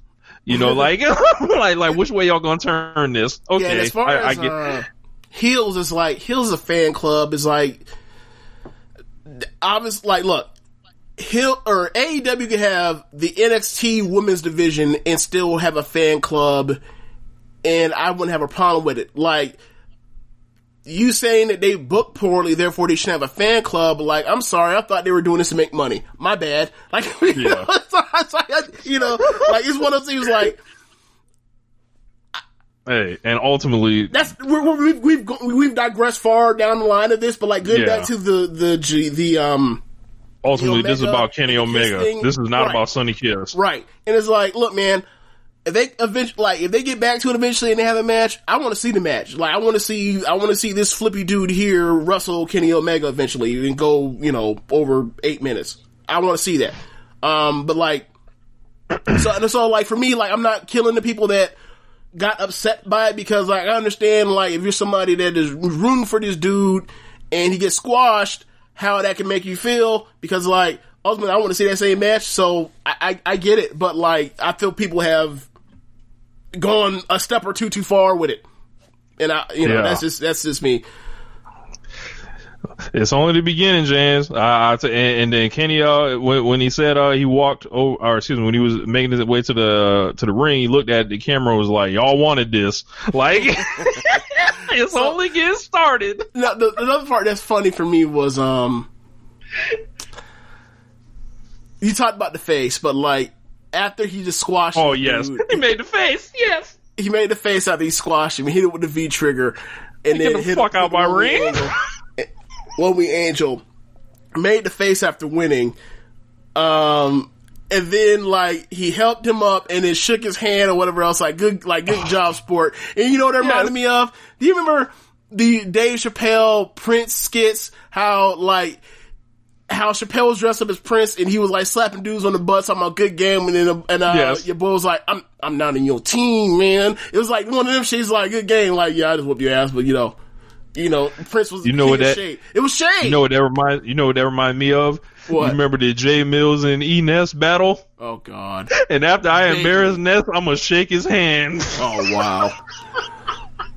Wow. So those of y'all hip hop heads, I do this every couple years. I pull up and I watch the fuck round from J Mills on Ness. It's like one of the hardest rounds of battle rap you'll ever hear in your life. See, I was never a person that was into the rap battle stuff. Like, I remember I tried to get into it, and then there was like this dude named Murder Mook, and every time, maybe it was just me, but anytime I saw a Murder Mook battle rap like thing, he always lost. Always. And I was like, maybe just me, but like, people talk about like he's a legend. Like, well, if he's a legend, like, don't you eventually gotta put glove on jaw? Like, this man was always losing. So, that's kind of where I left off. Like, I had to explain. Hey, bro, them DVD, like, the DVD era of rap was just like totally wild different, time. It really was. Like, the I remember DVDs and all too. bro, I remember Jin was showing up on them joints, like to do like Smack DVD battles. Yeah. But yeah, so moving on. So Tony Schiavone interviewed Orange Cassidy about his upcoming TNT title match with Cody. I'm sorry. It just made me think. I get, he's no longer with us, but did you ever see, what was the name of the, was it not Rap Radar? It was basically like something resembling a documentary series that was like a day in the life of rapper X, and they had Shawty Lo on there, and they had that man in Born Home. The Born Home. And that man was cooking crack on the stovetop, and I was like, I can't believe they recorded this. I can't believe they recorded this. What are they doing? Shout out to LO, the real Bankhead. Oh man. Wild times. Wild times. Yeah, I made sure I was in Atlanta earlier this year. I made sure I put on that Shorty Low while I was in there. You know. But Orange Cassidy then spoofed Bill Belichick and downplayed his loss to Brody Lee in his last or Cody, or the draw with Cody and his last TNT title match. And after that, Dasha caught up with Cody and Arn Anderson as they were arriving at the building. I like Cody's suit here. He said he heard there may be a stipulation added to his TNT title defense against Orange Cassidy next week that ended up being a lumberjack match. He said he's gained weight on his hiatus because even though it's a light heavyweight company, if you look at the opponents he's faced, he's practically AEW's giant killer, and it was time to go into heavyweight mode. I don't know why he needed to put that in there, but, Cody does a lot of stuff that I don't understand.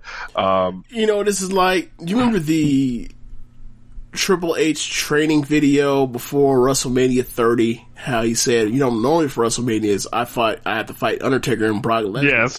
And now I'm fighting this sawed-off midget. So now I'm training for speed. Like it wasn't that, but it made me think of it. Triple H and Cody being alike, you don't say. Good point. One of these days we're gonna find out whether Cody is Jeff Jarrett or Triple H. One day we're gonna figure out what the percentage is, or if it's just a flat thing. One day we'll see. Oh, well, I mean, I can tell you right now, he's clearly more Triple H than Jeff Jarrett, just all the strength of he's had more good matches in the last in AEW history than Jeff Jarrett's ever had. So just that alone, off the strength is more of Triple H. Yeah, Jeff Jarrett is top tier, finesser, top tier. Almost nobody in pro wrestling has made more while doing less in the ring or on the mic than Jeff Jarrett. So there's definitely that. Remember, he always wins. So after that, Eddie Kingston cut another pro on Moxley. He said he hates what he's become. He had become a snake. He said being a nice guy got him nowhere, but his current attitude has got him to a world title match on pay-per-view. Nah, you're missing some text, some other details in there. He mentioned when Moxley's promo about who's in the dark, talking about how you've made nothing but excuses and you've done nothing but judge me, but all you're doing is blaming this on me to not pay attention to your failures in life and excuses that you've made, and now you cut all these shortcuts or made all these shortcuts to become this person. And then he does a live promo in a Carmelo Anthony Syracuse throwback and says, "You know what? Everything you said in that video, Moxley, is true. I have become this person that you just described because I had no other choice because these are my only options, and now I have this." It's he has the self-awareness to know that he's actually a scumbag. This was the self-aware scumbag. You know what? I ain't shit. That's like Tupac and Juice. Yes. You know what? I just don't give a fuck. I am crazy. And I don't give a fuck. Yes, this was very much peak Heyman. Yeah. I am the scumbag that is going to tell you that I'm going to stab you eventually. So, amazing. I love this, and I was just and we'll get to it later, but I was compared to some other stuff, there's been been brewing for months and months and months. I was like, bro, in 3 promos on one show, they have shat on this shit, on this one thing that they've been building towards for months and months and months. So we'll get to it eventually, but I'm finna air out on one of them while praising, Eddie Kingston and Jon Moxley, cause a week ago, I was like, why are they doing this match again? Now I'm like, yes, bring this fucking match out. So, and it's an I Quit match, man. Yeah. So, I wonder, when did the stipulation get put in for the Hell in a Cell?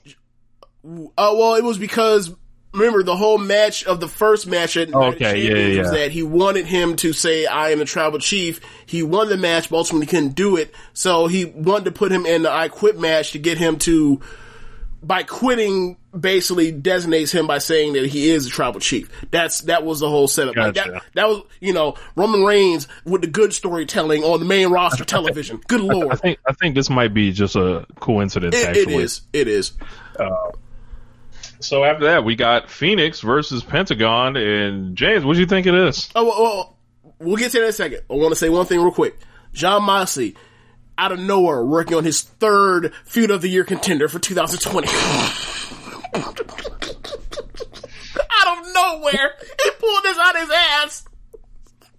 All right, so yes, watched a lot of wrestling. I watched 3 Stardom shows to catch up. This week, I watched the Wednesday shows. I watched, Hell in a Cell.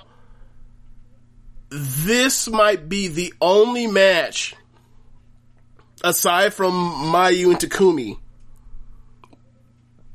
This is the only match from aside from Mayu and Takumi from last weekend that I was like, I have no notes. Great match. Perfect. Love it. Makes sense. Like, obviously it's helped by the fact that, like, there's no story that they can screw it up with or whatever else. They just 2 great wrestlers going out and wrestling. How novel of a concept. They had a great match. I loved it. Like, this is my 2nd favorite match since going through the G1. Yeah, Phoenix like hoodwinked him towards the end, playing on the sympathy of his brother.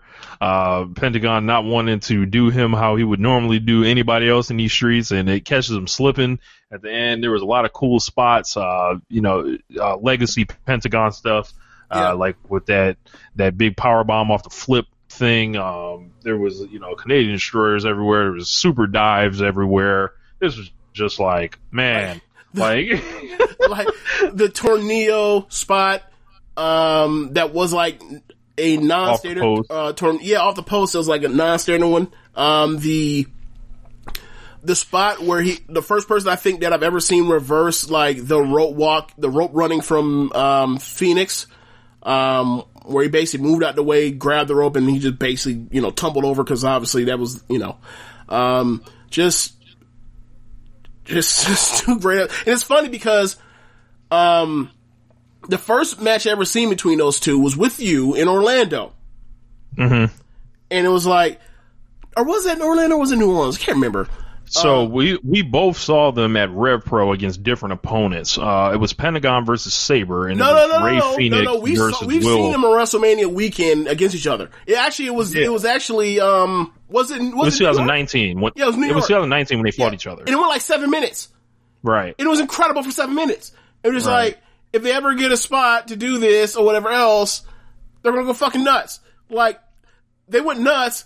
I still think they can do a better match. That's the crazy part. Like, I think, this is a 4.5, 4 3/4 star match, and I'm like, yeah, they save shit. Like, they can go back to do this match eventually down the line and tear the roof off even more.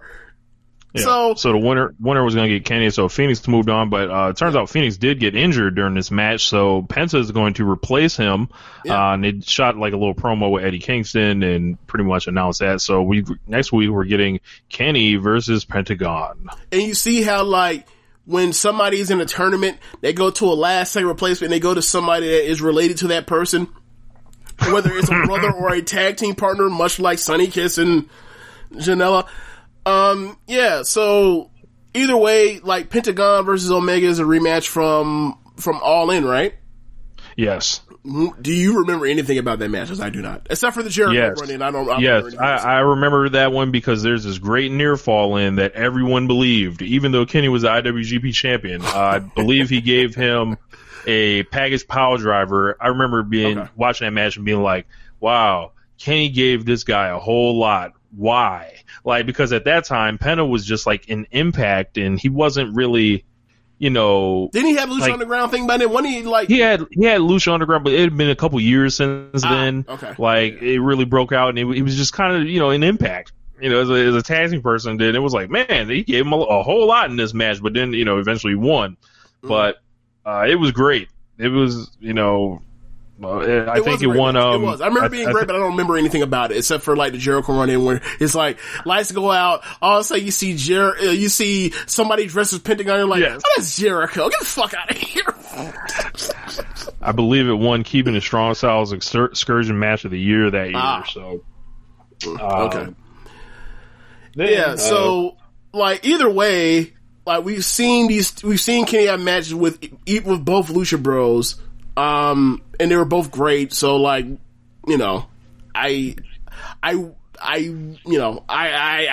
love the idea of him having a match with either one of those guys. Like, quite frankly, I've made, small, complaints about it, but like, I feel like Phoenix and Pentagon have been wildly underutilized pretty much ever since the end of the Young Bucks feud. So, give them the world. They're fucking awesome. That's what. Yeah, and that tag team division is like really packed now and really built. So if you can afford to lose these guys to the singles ranks, I mean, why don't we go ahead and do that for a period of time? Right, and I quite frankly feel like, given where we are with the baby faces and where they seem like they're like headed, like you're going to need to like replace them with baby faces, and like Phoenix would be a perfect fucking top of the card babyface, or number 2, number 3 babyface in AEW. Like Pentagon clearly has the charisma to do such a thing. Obviously, I'm worried about their promos, but it's like this is a match company, so it's like maybe that doesn't really matter that much. Like if you just let them be their overly charismatic selves and put subtitles down there, that should be able to do the trick. Right, and I think Tony Khan's aware of that. Like, I think that because apparently that's like what really got Pentagon over. Like originally was like his promos, like with the subtitles. Right? Yeah. So then they did a video package with Miro and Kip and the Best Friends. Best Friends said they didn't mean to destroy Kip's arcade game. Just Miro, just hanging out. After that, Marvez interviewed Colt Cabana, Alex Reynolds, and Silver, and John Silver stole the entire segment.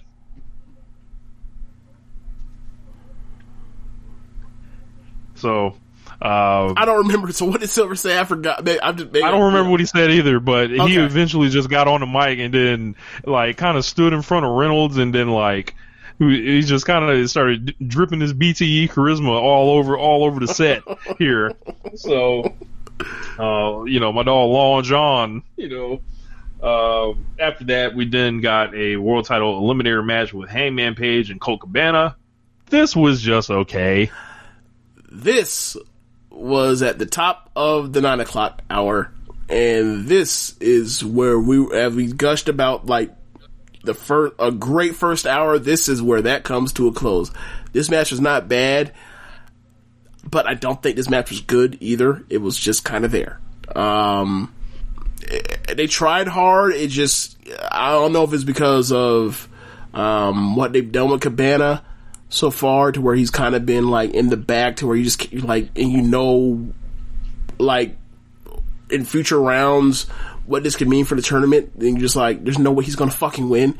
Yeah, man, and ultimately Hangman beats him. Like, do you have anything to go over with them as far as like notes for the match? 'Cause I don't. I think Colt Cabana is like to the point where he is a veteran. Maybe he can turn up on the right night and give you something like how he gave you against Lance Archer that one time. Oh yeah. But most nights, it's probably going to look like this at this point. Yeah. So, Yeah, like I don't even know. Yeah, it was. I'm not even saying anything as far as saying it was necessarily bad, because I don't think it was bad, but I don't think it was good either. I think it was just there, and I can't remember anything about it that, except for like they were trying at the end with these near falls. It's like, nah, bro, ain't no one biting on this shit. But yeah, you know, it'd be like that sometimes. Like, and that's one of the things that makes me worry about, not worry, but have some reservations for Hangman at the top of the card. Like, he's not as experienced as a lot of the other guys that he's going to be interacting with. So, like, what happens when he's not in the ring with Kenny Omega, like, holding his hand, or the Young Bucks, or a Jericho, or a Moxley, or a Pac, or a Phoenix, or whatever else? Like, well, we gonna see next week, because he's in there with the War Dog, and the War Dog don't miss. That's what I'm concerned about, because, like, he's in there with Wardlow, and he's gonna be the person that carries and is ring general, and Wardlow, as far as I'm concerned, is unblemished. Right. So it's like, if we get a blemish here, it's like, all right, man, like, you've done all this goofy stuff with the Hangman character, like, you know, this might, you know, I don't want to say it's too much too soon, because like they've done a good job with him, but it's like, this is like the time where it's going to be, you know, show and prove time with him. So we'll see. Yeah. I still think he's far away from like the ultimate goal. I'll put it like this. I think Kenny's winning this tournament, and Hangman's going to have to chase even longer. So in that year or whatever, like the next time, like by the time like next summer, that's going to be his time. I think this is like, you know, this is a precursor to that. So this is like a preseason for him, and then his regular season begins, you know, in the finals. I'd be fine with that. Tournament. I'd be fine with that, because like I don't want him to be the next AEW champion. Do you? No. Yeah. Especially without crowds around, because he was a guy that the no crowds has done a number on him, because he was, you know, like a human fireball at one point. After that, we got a video recapping Matt Hardy being revealed as, or Sammy Guevara being revealed as the Matt Hardy mystery attacker, and then they did announce that they're going to have like some type of Hardy compound match with Sammy and Matt Hardy. I imagine this is going to be absolutely absurd. I don't know what to expect, but Sammy will do anything, and they've got a lot of time to figure this out, and it seems like they've wanted to do this for a while. Yeah, was it last week or was it 2 weeks ago? I was like, if they're gonna have a match, it needs to be a Hardy compound match. I don't want to see them actually wrestle, given what happened every time they wrestled. So I'm you know, whatever. Like, it's another look. So good for them, and Matt Hardy doesn't have to, you know, do it live, so they can shoot whatever they need to shoot and do it. So cool. After that, team. Am I interested in the feud, or given, you know, the feud continuing? Yeah, but whatever. So Team Taz came out to the stage for a promo. He said they got two problems: Will Hobbs and Darby Allin. Taz said he hasn't heard back from Hobbs and is offering him a spot, and he needs an answer. Taz said he talked to Tony Khan today and learned that if Ricky Starks had beaten Darby Allin 2 weeks ago, it would be Starks wrestling for the title at Full Gear. That's a nice way to kind of loop that in. Nice touch. Taz said that burns his ass. And after that, Ricky Starks takes off on the mic on Darby Allin and just like gives it to him verbally, essentially. Yeah. Like, remember when you talk about like how unfair it used to be to have like Heenan with Flair or Perfect, and then also have like Heyman with Punk. Like, Taz and Ricky Starks is like unfucking fair. It's like, god damn. Anybody's just like bury you. It's just like there's a whole lot of choppers on your ass. Just like, it's just killing people, dude. It's killing people. I love them two together. Like, I wish, you know, Taz and Starks and Cage were more of a priority, because like I just like those three together, having their matches, doing what they do in the ring, and talking that much cash shit. I love them. I really do. since Allen is locked into challenging for the TNT title, it seems like, and feasibly Cody, we're imagining, with Hobbs and then Cage and Starks, like, does Hobbs need to find a new partner? Could they do a tag match here? Or can they do, like, can they run back Starks and Cage, or Hobbs and Cage at the pay-per-view? Like, what do you think they should do there? Because like I'm not really in the business of letting these great Ricky Starks promos just go to waste. I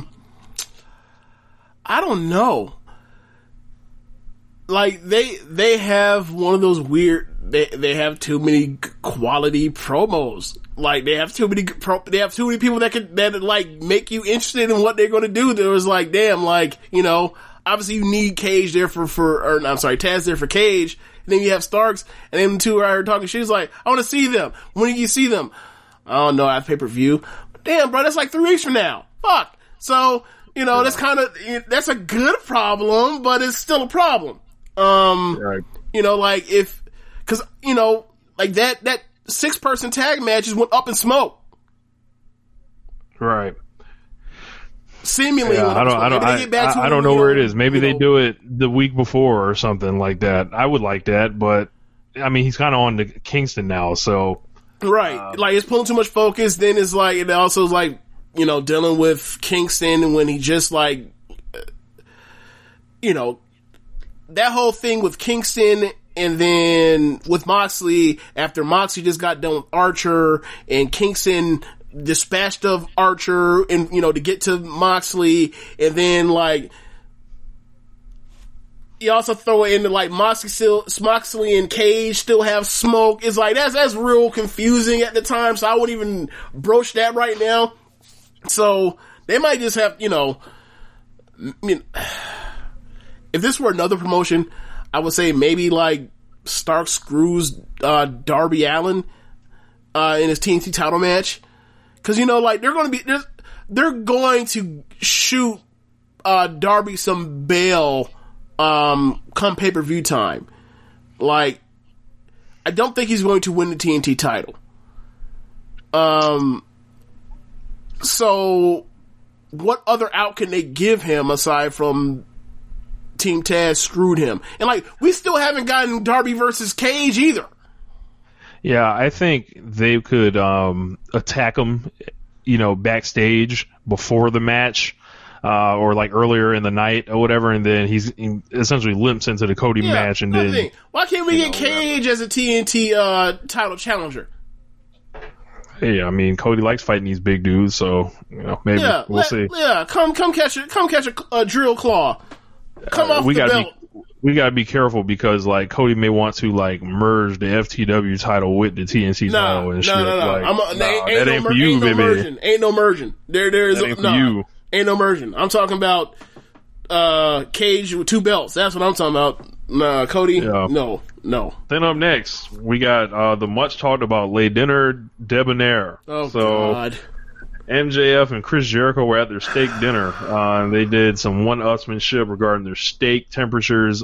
If there was one thing that got heat with me in this segment, it was MJF then ordering a 20-ounce well-done steak. I was like, what kind of fucking animal are you? Like, well done, 20 ounces. Fuck you, Jack. Real heat. I couldn't imagine eating no 20-ounce well-done steak. What? I could back when they were giving black people expired meat. True. Like, that's one thing that, like, it's so funny when people talk about how, like, for example, the old LeBron story about how LeBron, like, until he got older, always would order steak well done. Is like, well, that's one of the legacies of Jim Crow and slavery, is like, they used to give us bad expired meat, so black people used to order food or have their food cooked well done to make sure that they wouldn't get fucking sick.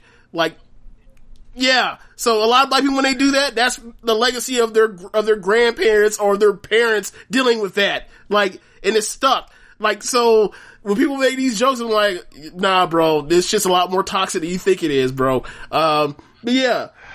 As far as after that, What? I was gonna say they broke in the song and dance from there. Broke in the song and dance. So, yeah, man, like, it wasn't for me. You know, like, I appreciate the thought that went into the lyrics where they're burying everybody else on the AEW roster they hate, which is I thought that was cute. Like, it's a segment that I think like, oh, that's cute, but it's like, do I want to watch that? No. Yeah, this is not what brought me to the stage. This is not what brought me to the building. I understand that it's there. Look, I wasn't visibly disgusted by the segment. It was just like, this is wacky Chris Jericho. Chris Jericho, like, this is right in his wheelhouse. He's a gimmick. This lines up with him, like you said, being a total gimmick. This lines up. He could have done this with Kevin Owens. Like, and, you know, he could have done this with fucking Christian years ago. He could have done this with Edge. He could have done this with a bunch of people he's been aligned with. At any point in his career. So, like, it fits. Yeah. Do I want to see it? Not really, but it seems like they're trying to keep us in the dark on this MJF and Jericho thing so far, so I get it. Like, I'm not gonna kill him for it. All right, can we talk about what's real? Can we say what's real in here? Go ahead, hit him with the real. Why is MJF a better vocalist than international recording artist Chris Irvine? MJF seems like he was in concert choir in high school. Seems like he played lacrosse and football. It seems like he was somebody that was like an American Pie. Like, he seems like one of Stifler's friends. To me, I feel like this guy's like, he's got this hidden talent he hasn't been telling us about. Like, he's clearly like a trained singer. Kind of like Big Cass, also from that New York area. So something about them Long Islanders, like, you know, and singing and, you know, concert choir type stuff. I feel like I'm putting something together here.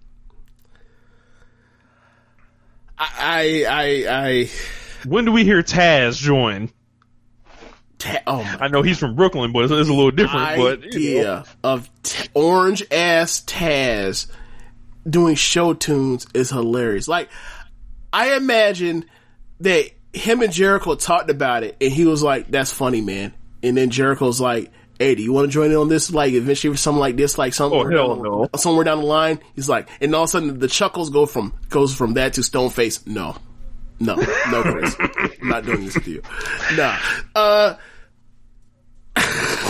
MJF, hidden talent. Like, we talk about this all the time with, like, Rock promos, as far as, like, you can do whatever you want when you are The Rock. Like, Chris Jericho, you give him the rope to do these sorts of things. And, like, I don't mean that as far as, like, it sucked, as far as, like, I'm saying, like, the people that liked it because it was Chris Jericho doing it. And Chris Jericho makes them feel good. So, like, whatever, that works. Like, but as far as, like, it was just too cartoonish for my liking. Like, and for me, it's like, it's not that I'm an anti-musical show tunes dude. Like, nah, like, quite frankly, in 2005, I saw Rent in theaters, and it, like, I don't want to say it changed my life because that's taking it way too far, but, like, it made me reevaluate some of the things I like in entertainment and why. So, in a positive way. So, like, for me, and, like, also, like, when Les Mis came out with, Hugh Jackman and, what's her name? Oh my God, what's her name? Anyway, the one that came out, like, in 2017 or whatever, Les Mis, like, I love that. So it's like, I'm not an anti-show tune person at all. Like, I think Jean Valjean was a fun nigga for letting that woman die, but whatever. Well, that's beyond the point. We're not gonna get to that. But, like, when that man died, he went to hell. But we're moving past that part. But yeah, like, it just wasn't for me on my personal wrestling television show.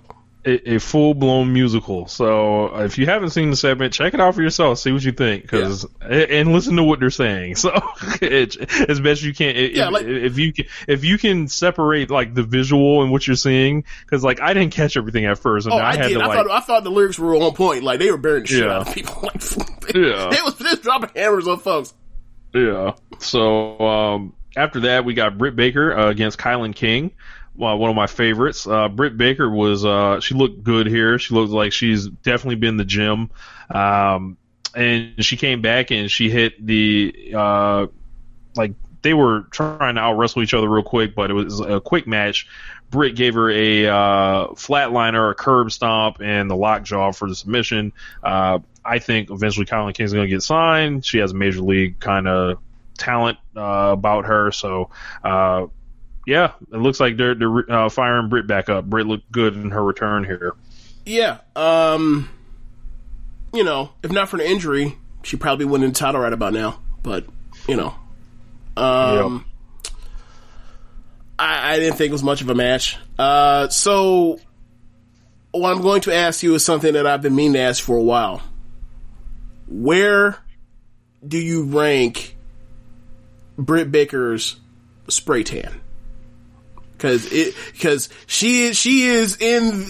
I don't know if she's fully Orton, but she is orange, and she's been orange for a minute.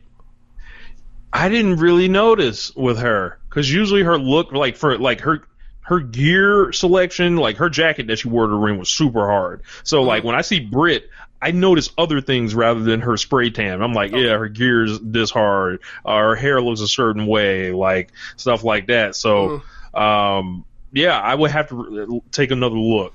Yeah, that ain't natural, bro. Like that's all I'm. No. But yeah, we can move on.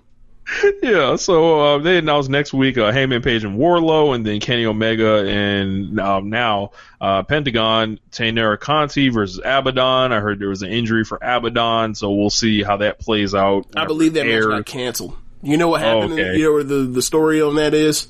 I don't. What did you hear about it?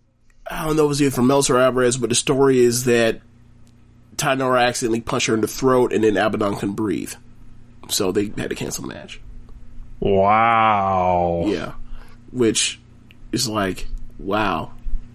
Like there is obviously we trolled and clowned on Meltzer, you know, the last couple years over those G1 match between Ibushi and Ishii when like there's throat chops and throat punches about him, you know, concern trolling or whatever else, but like, nah, bro, like you're not like when people joke about punching people in the throat or do or whatever else, like that's because that shit's super fucking effective. You can really fuck somebody up if you punch them in the throat, and you know, unfortunately, it happened, and I hope she's okay.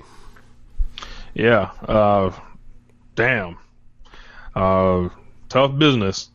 Hopefully she'll be back, and hopefully, you know. Hopefully this is some type of mistake that's easily fixable for Tay. So I imagine we'll get a replacement. Don't punch people in the throat.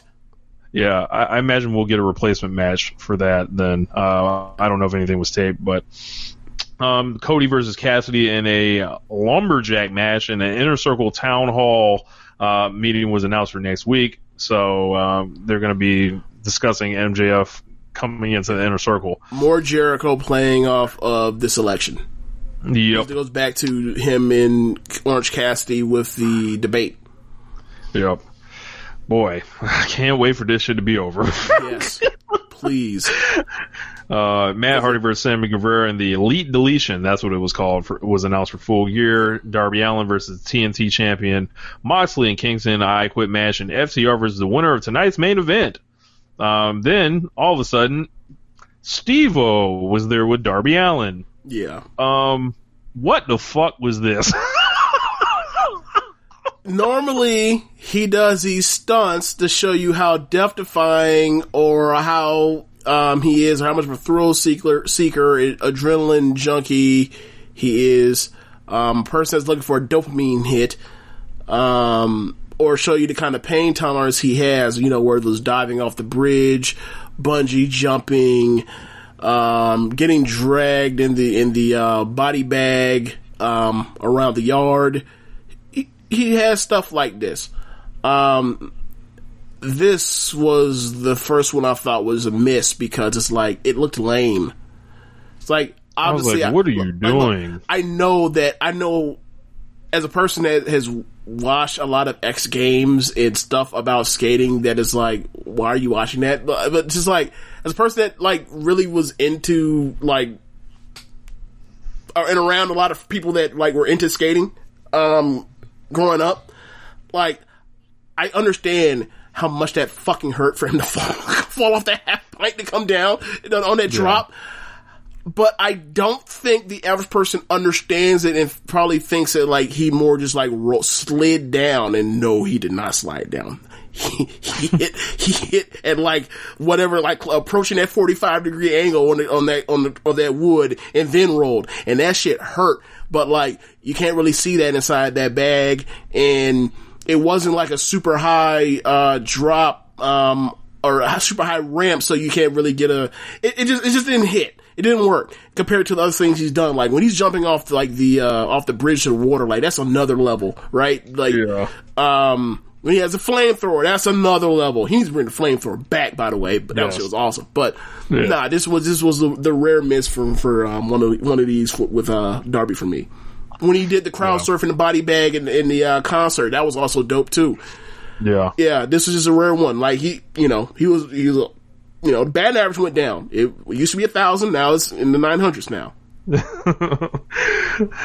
So after that, they showed a video where Kingston was reunited the Bunny with the Butcher and the Blade, as the Butcher and the Blade enter for the main event. Very sad to hear about QT and Allie not together anymore, but it was good for QT, so. Okay, so real quick, before we move on to something more important, far more important, did they explain the breakup or the transition of the Bunny back towards the Blade, or they just dropped it off? She just came out while QT and Pentagon were having a match, and she was dressed back in her old Bunny gear, and then she walked out on them, and that was it. Do you think we're going to get a Blade versus QT match? Maybe. Because then if they do that, they can explain to you what happened off camera, right? Yeah, I would like to know, because I have followed this storyline diligently from day one. Yeah, and I would like a real payoff. Because the only thing I give a fuck about QT about is like, look, bro, is he going to fuck the Bunny, or is he going to get murdered by the Blade for trying to fuck this man's wife? Like that was it. And they just like, what happened? I've watched AEW Dark to follow the promos. I am in on this. So Tony, figure it out. Yeah, they need to get back to this match. Look, Fistcuff must be had. Yeah, either it was an ultimate violation, or like we got to get some type of resolution here. Like you can't just retcon this shit like it ain't happened. It happened in front of our faces. We saw it. She all of a sudden she can't just come home. Like she can't just come home. No. She can come home. Oh, correct. But she can come home. But Blade has to say something. She can come home, but what needs to happen and when she comes home is we need a camera in the kitchen when she walks in and they have the talk. That needs to happen. Yes. Or Blade need to be putting them hands on QC. Yeah, either or. I'm good with either or. Yeah. So, especially when Kingston a couple weeks ago was like, where's your wife, huh? Where's your wife, huh? Like, nah, you can't be out, nah, you have acknowledged this, so we need to get to fisticuffs or the dumpery of, or like whatever is about to happen next with QT and the Bunny and the Blade. Like, yeah, bro, like, even WWE, when they did the off-panel, shit with like, all of a sudden, Lana was with Lashley, they at least went through it and explained it. It stunk, but at least they realized they had to explain it. You gotta explain this.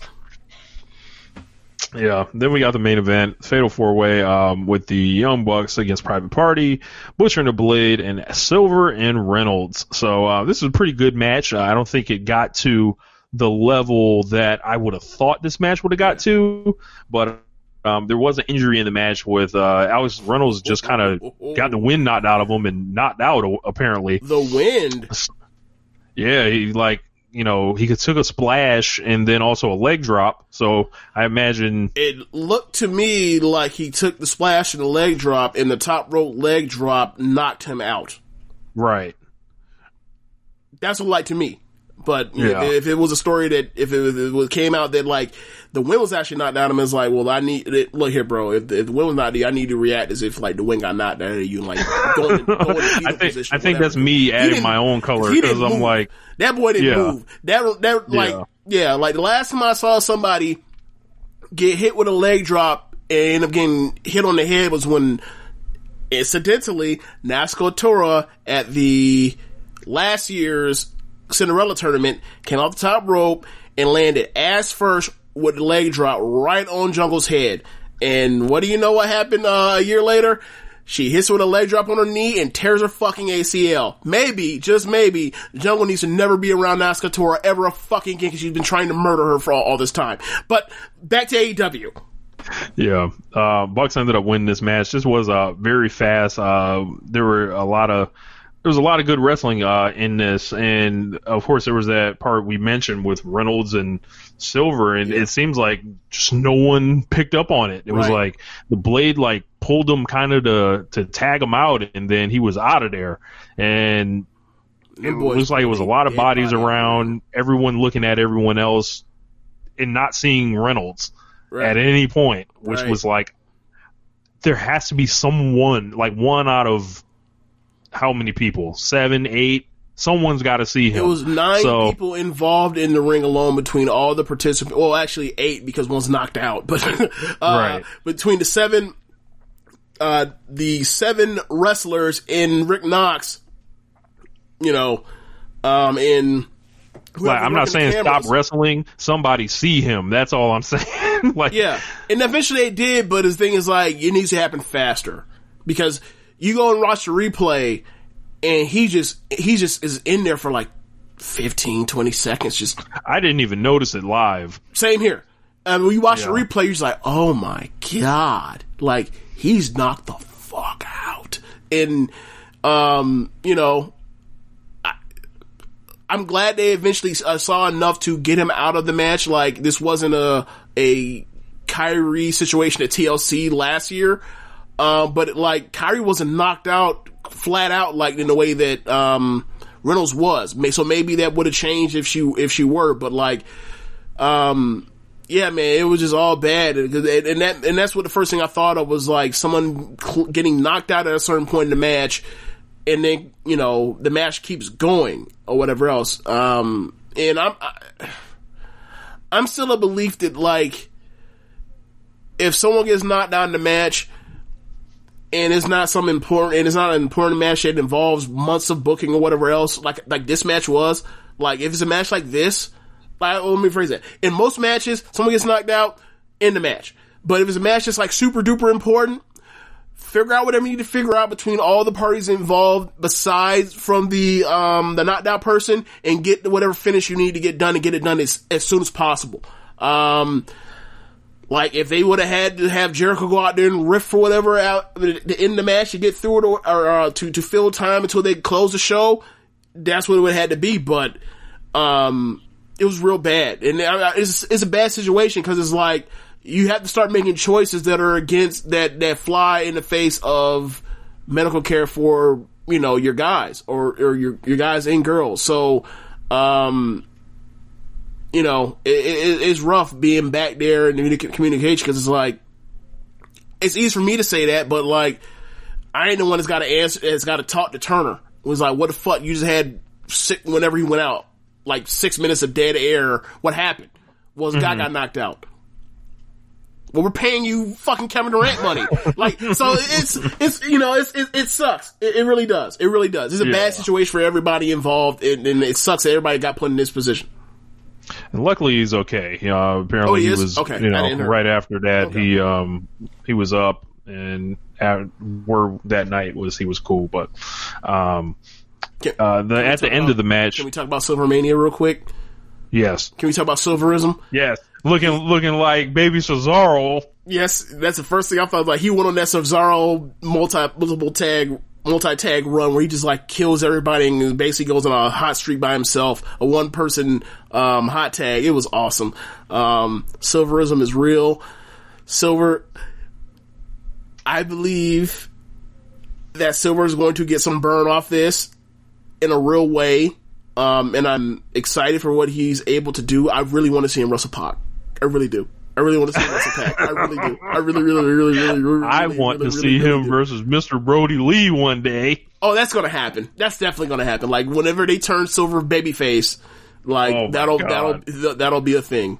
Yeah, I can see that in in the next year or so. Yeah, definitely. It came down to Bucks and Private Party, and they were kind of reprising their match last year, of course, when Private Party beat them. Right.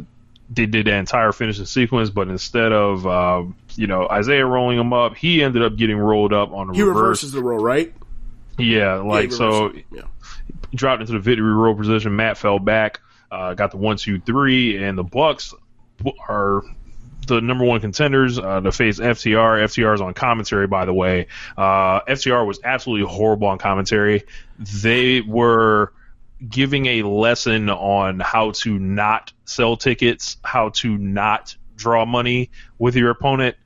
All they were doing was just constant burial of the Bucks, calling them telling them they would, it's dumb shit about making tags, like backyard stuff, like all this stuff. Like, that's cool that you may have said that stuff like months ago, like when the match wasn't on the horizon, but now, like, you gotta be like, hey, these are tough guys in there. Like, we've had a long history with these guys, even though we haven't, ever been close to each other. And I'm excited to face them. Like, something like that to, like, make it seem like people want to invest in this match. Especially when you come in and you make saves for them on their behalf because you want them healthy when you finally beat them. Right? Right. And all they did was, like, I mean, I get it. I understand their heels. Like, I understand the wrestling business, but maybe I'm not the one that should be questioned on who understands the wrestling business. And this isn't the first time that I've had this question with FTR. Like, yeah. If you want to go ahead and take off on this now, because like they've like, it feels like, this match is so much hotter the first day they showed up than it is now. So after they win the match, they go in, they hand them beers. They don't want their fucking beers because they've already been fucked out of title shots because of them before, dealing with them around. They end up brawling around. They isolate Matt, and then they Pillmanize his leg, right? Yeah. Yeah. So after and Tully jumps in with the fucking mask and gives like a Gato-in like chair shot.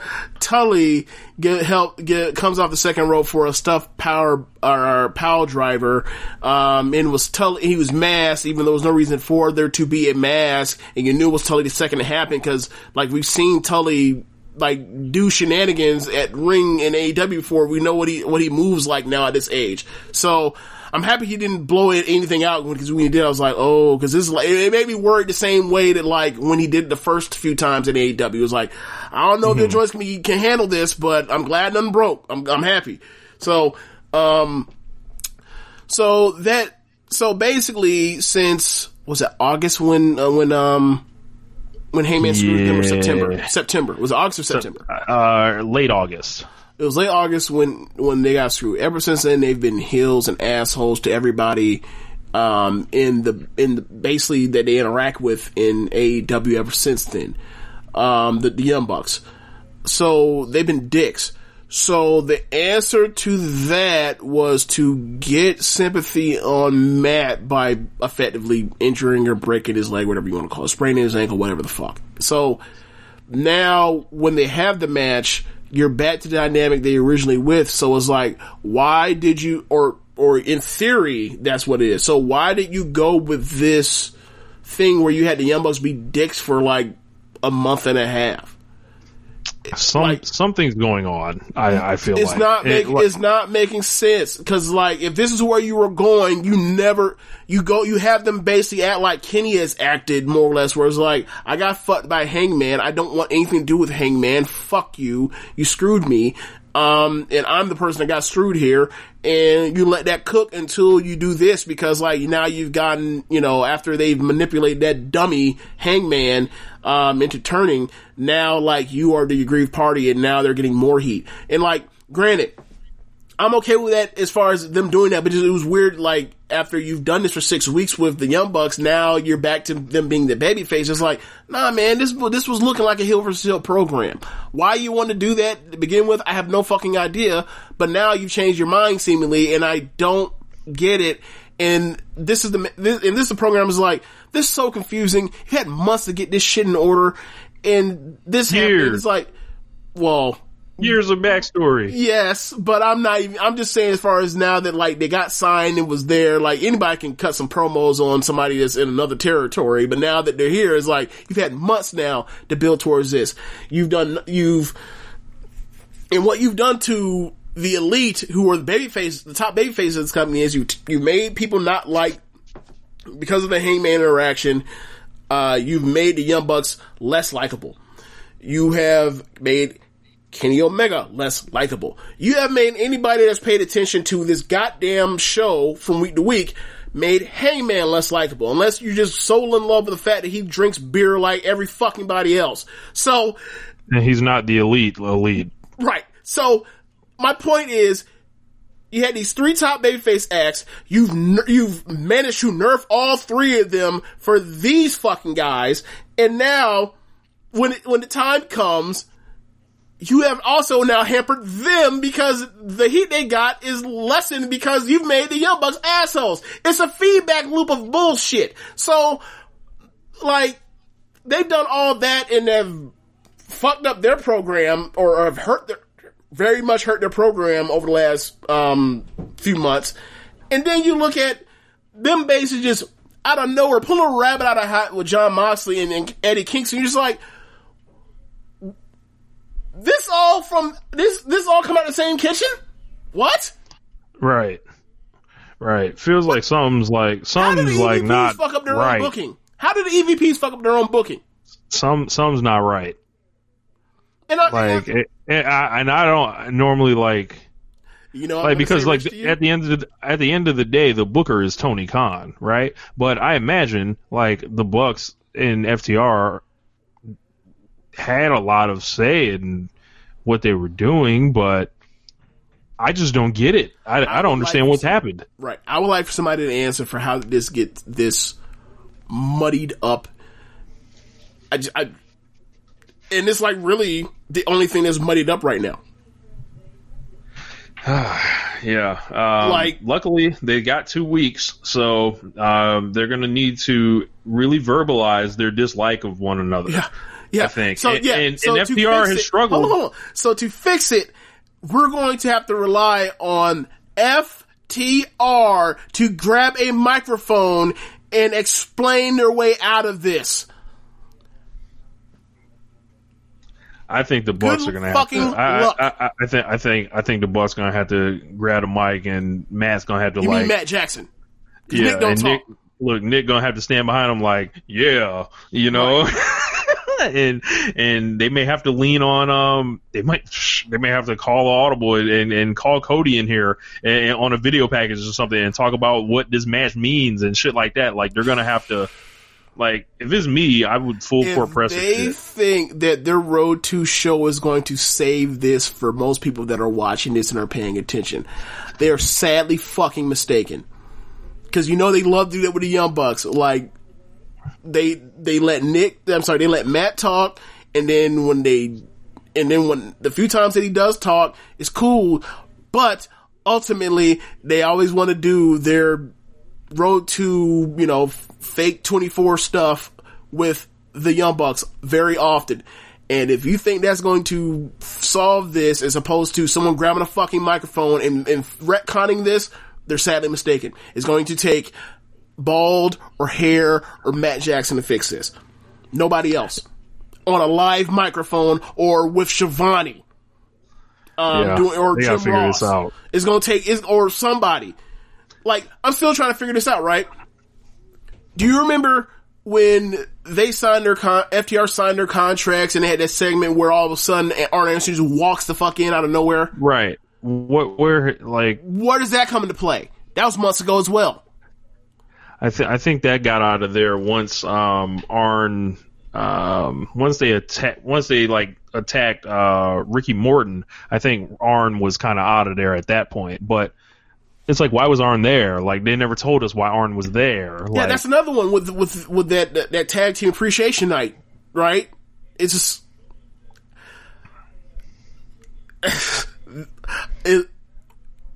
it's just not hidden. It's just not. It's obvious. Yeah. Like, this is one of the worst top things they've done as a program, when you just go week to week to week and just watch the things and how these human beings have reacted. And it's like, nah. Like, and it wasn't as bad, like, it wasn't as bad 6 weeks ago, but like, now that we're here now, this part is like, none of this really makes much sense. Like, the only thing I believe is that both of them hate each other's guts, but as far as like anything else, nah. Maybe that's all that matters to most people. Look, who knew we'd get a save it in the ring situation here? Because it seems like it was a layup, but maybe maybe they were too wide open. You know what's funny? You know about that phrase a little bit. Oh yeah, he's too wide open. They were given too many options. They decided to, and they end up crashing the car. Yeah. You know what's funny? You said about saving in the ring. You know what this feud reminds me of? What? Becky Lynch won the Royal Rumble in 2019, and they had 10 weeks to get to WrestleMania. And they did everything but. I don't think this is nearly as bad. Right. No, absolutely. So I don't want anyone to be like, that's like getting drafted in the fuck out of here draft. Like, I don't think this is getting drafted. But this is disappointing. Yeah. Right. So you're right. Absolutely right. I'm not, and I wasn't trying to say that, but when I think of you gotta go save in the ring is like, okay, you fucked this up. Go save it in the ring. Oh wait, you decided to run WrestleMania for 5.5 hours, and in like 12 o'clock you want to decide to have a winner. Okay, like, I don't think they're not going to do that. I have enough trust in AEW to know they're not going to do that. But this match better be every bit as good as they have said this, as both of them have let you believe that they think this match can be. And if not, if this is a regular good old 4-star match, a 4-star match ain't good enough given the shit that we've had to deal with between all this stuff. It has to be above 4 stars. If it's not at where it needs to be, FTR needs to go ahead and start their world tour. Like, they need to go ahead and start barnstorming, because like at this point, like, what we need them here for anymore? At that point, they will have tragically failed as an act. Okay. I'm not going that far. I would say they're fucked up the act. They fucked up like the program they were brought in for. They blew their biggest match. Yeah. But like, here's the thing. They still have good matches on TV all the time, regularly. The problem is, for me, is just like, all this shit they've taught. Like, why? Okay. If you are the people that talk all this kind of shit on Twitter, how about you use that same brain power that comes up with these tweets to craft a cohesive fucking narrative? Is that hard to ask? I think you can do it on Twitter, but you cannot do it. You cannot do it in the drafts. I think they're so set on doing this Cornette adjacent stick, thinking that's where, the heat needs to be, and I think they're misguided on that, because I think that's, yeah. Is Jim Cornette on his worst day booking a program this fucking poorly? After what year? Any year. I've never seen any Jim Cornette helm thing that he had total control of spiraling out of control like this, with shit, all these fucking plot holes and inconsistencies and poor character choices and motivations. Nah. Even Cornette's worst day, because Cornette, his thing is like, he's too conservative for the standards of today. But by being so conservative, he still just follows a storyline of just plain, regular, boring old storytelling of A to B to C to Z. They out here pulling out. I don't know what the fuck they doing, bro. What are they doing? Yeah, I think that when I say the Cornette stuff, like the stuff that he runs down, like, you know, the Young Bucks with. And I think they're trying to take on a little bit of that, thinking that's the ticket to like people wanting to see the Young Bucks kick their ass. But no, that's not really it. I don't think, because I think a lot of the people have tuned Cornette out. So it's like, and see these complaints as like illegitimate and like also not really like they don't mean anything, because like we see like, you know, we have rating segments that we can point to, like we see who's drawing and selling merch and like who's actually put on great matches the whole time. Well, we know for a fact they don't know where their actual heat really is, because when you go out here and you cut a promo saying like the Young Bucks are only getting opportunities because of Dave Meltzer and his wacky star rating, as opposed to the reality, which is because they fucking draw, you numbskulls. Like that, you know, that's where you are. Is like they have WWE brain rot. They just do. Like, and I'm, you know, I've never used that phrase, but it's like they think they know what the heat is, but they're missing an important detail, and it leads them to jump to this conclusion. Like, nah, bro. Like, bro, you know how much more credible it would be if FTR would allude to the Young Bucks being as successful as they were. It was like, you sold all these t-shirts, you've built this empire, but you've never beaten us. Stuff like that. Like, that's real. Right? Think of the way that after they blew that 3-1 lead, the way we shat on the Nuggets the Clippers were blowing that 3-1 lead to the Nuggets, but being choking dogs and writing and talking all that cash, and ultimately. And to be fair, they've done that, but they didn't do it in a memorable way. They have not done it well enough at all. Like, it's just, they're not dynamic enough to where you remember any of that shit. Like, I barely remember that they did that. And it's not like to where, like, that should be your thing. It's like, you failed over and over and over again. You are fucking losers, or whatever else. But they're not doing that. They're talking about fucking Dave Meltzer over and over. Meltzer.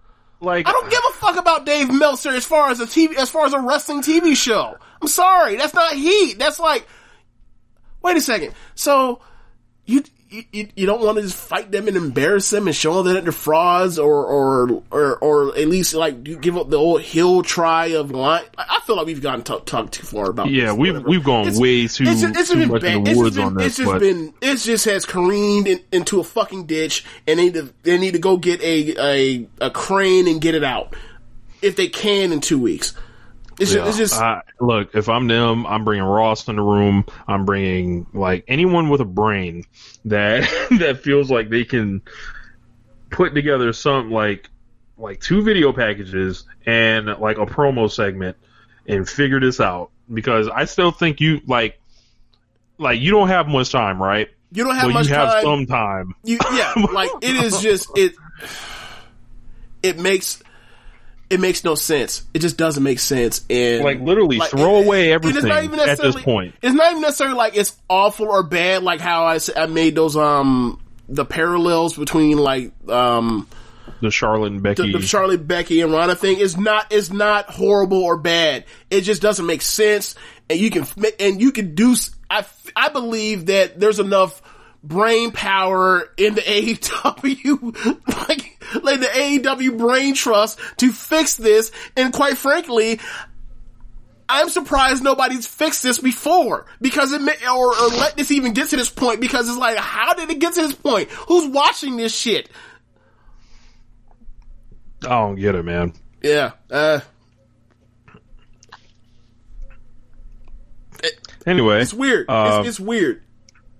This is a rare one of the best shows in the top of the cards, or above the mid card. Very well received show. That first hour was like incredible. Depending on where you stand on that dance number, I guess how you feel about the whole show. Right. Tag match is still good at the main event. This is a really strong show. So if you want to run it over to Orlando. We can do that. Okay, so the first match is Tommaso Ciampa versus Kushida versus Velveteen Dream, which started in the ring. Or not in the ring, but it started with Kushida immediately in the ring. This is the first time I remember NXT, like, just more or less, like, trying to start it off fast or whatever else. Mm-hmm. Let me pull up my... Something to watch there. So, this match is really good. Like, it is more or less Kushida and Ciampa fighting each other as they're both trying to whoop Velveteen's ass. The nitpicks, or not nitpicks, the problems I'm gonna have with this match is that Velveteen is still super over the top selling. Like, his normal brand of, you know, selling it to 11 is now still on 50, and it's like, it needs to be reeled the fuck in, and I don't know if anyone's grabbed him and like, bro, you are doing a disservice to your matches by doing this cartoonish shit. But they're beating the shit out of each other. Or, sorry, they're beating the shit out of Velveteen, and then in between times, the next person recovers to get their licks in on Velveteen. There's a spot where, just to show you how ridiculous the selling is of Velveteen is, they get Velveteen in a corner, they put Ciampa puts Kushida in the corner, Ciampa chops Kushida, because Kushida is also chopping back, but he chops Kushida. Kushida sells because his chest got chopped. Velveteen is selling because the person that's in front of him just got chopped. Why? And then what would happen is he would chop Kushida. Those two both sell in the corner. Kushida would like lean to the side or duck down, and then he would chop Velveteen. So it's like, so tell me again why you're selling for the chop when the person, whatever. So, there's a bunch of cool stuff in this match as far as them crossing each other up or them setting each other up for finishers, and then it's a typical, they're playing on the typical WWE pattern of, oh, somebody is going to steal someone's finisher. So they would like kick out of it or whatever else. Ultimately at the end, we end up getting, after they worked over Velveteen's hand and still has a cast on it, they get Velveteen out the ring, and Kushida actually beats Ciampa. He ends up beating him because Velveteen gets on the apron as they go to do like the double run up on the rope and then roll over into a, victory roll, or not victory roll, but schoolboy or something, roll up, where Ciampa runs into Velveteen, but Velveteen hits him with the cast, so he knocks him out with the cast, and then Kushida also hits him with a German suplex coming off the rope. So last week, Ciampa was dead to rights. It was about to tap out to the hoverboard lock until Velveteen ran in and gave him DQ. So it's like they're shooting Ciampa bail. I think this is eventually going to lead to a full-on Ciampa versus Kushida match, which would be great because they've had two matches so far. Both of them have been very, very good, even with Velveteen bullshit. Hey, so as long as he ain't facing Gargano, you know. So, then we end up getting a backstage promo with Undisputed Era. Adam Cole is there via tablet.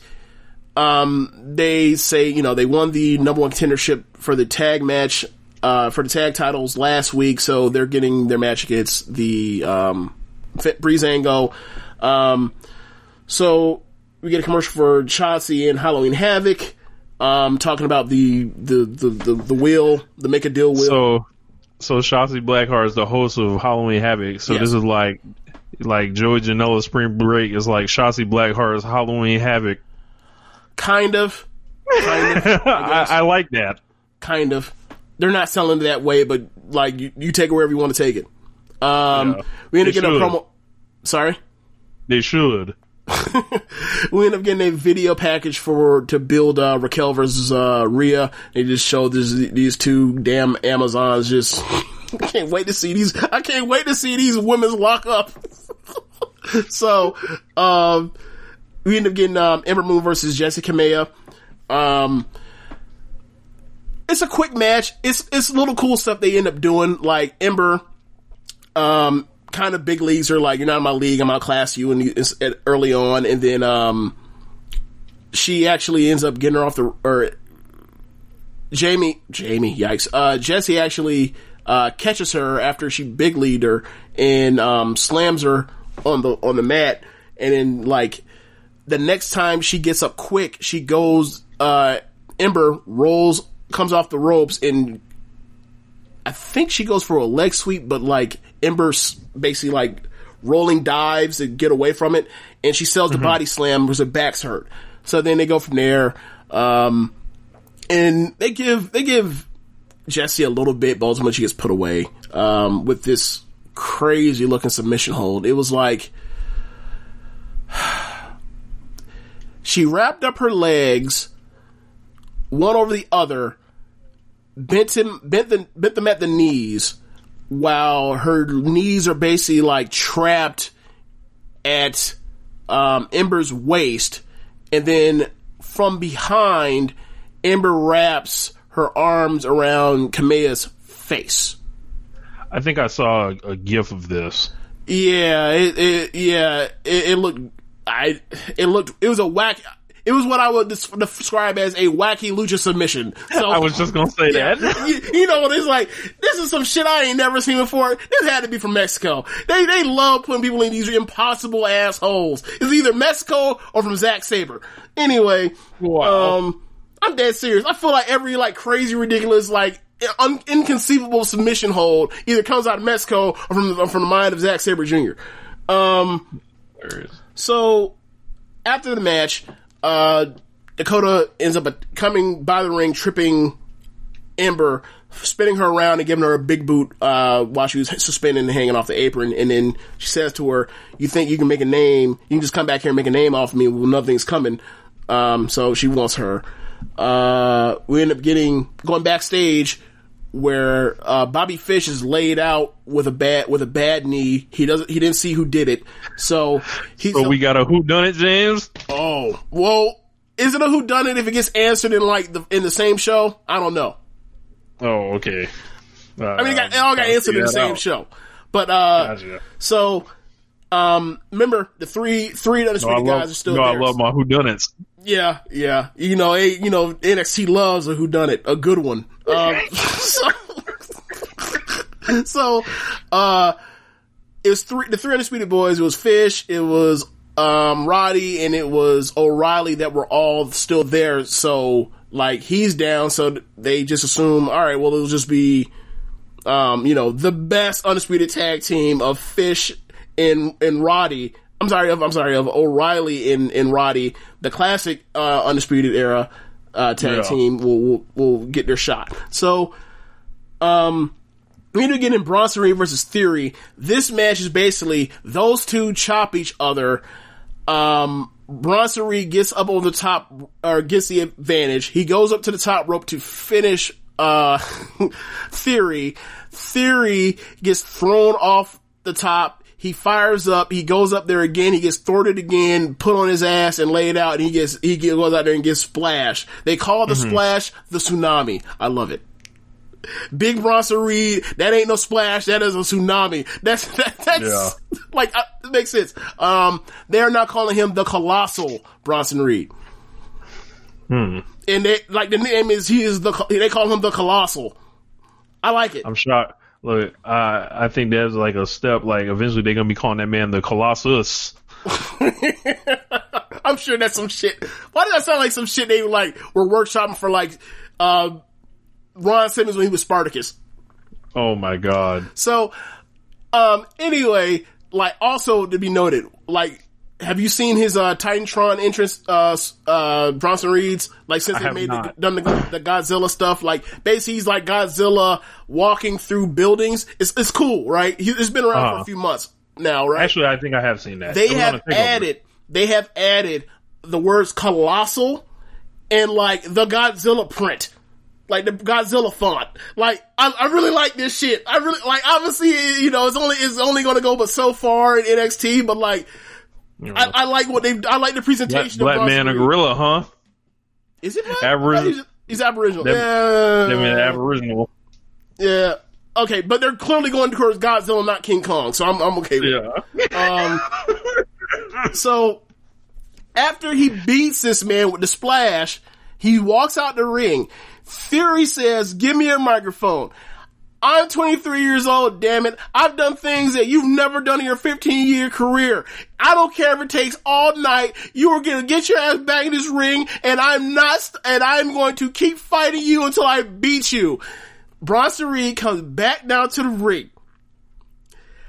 As he slides back into the ring, after hearing all that jibber jabber, Austin Reed stomps a mud hole in him for a couple seconds, right? He hits the opposite rope. He comes back.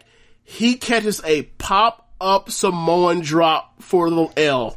He beats that man again. I love this shit. Get Austin Reed the fuck off my TV screen. So, then they go to commercial, or they're heading to commercial break, and they're showing Swerve backstage with Adonis and Atlas. They come back, and we get the match. Hold on, what was it something I heard about Austin there? He like did a promo where that's later in the show. Okay. That's later in the show. So, win against Swerve, Atlas, and I almost called him Adrian Adonis. Jesus. Ashanti Adonis versus Legado del Fantasma.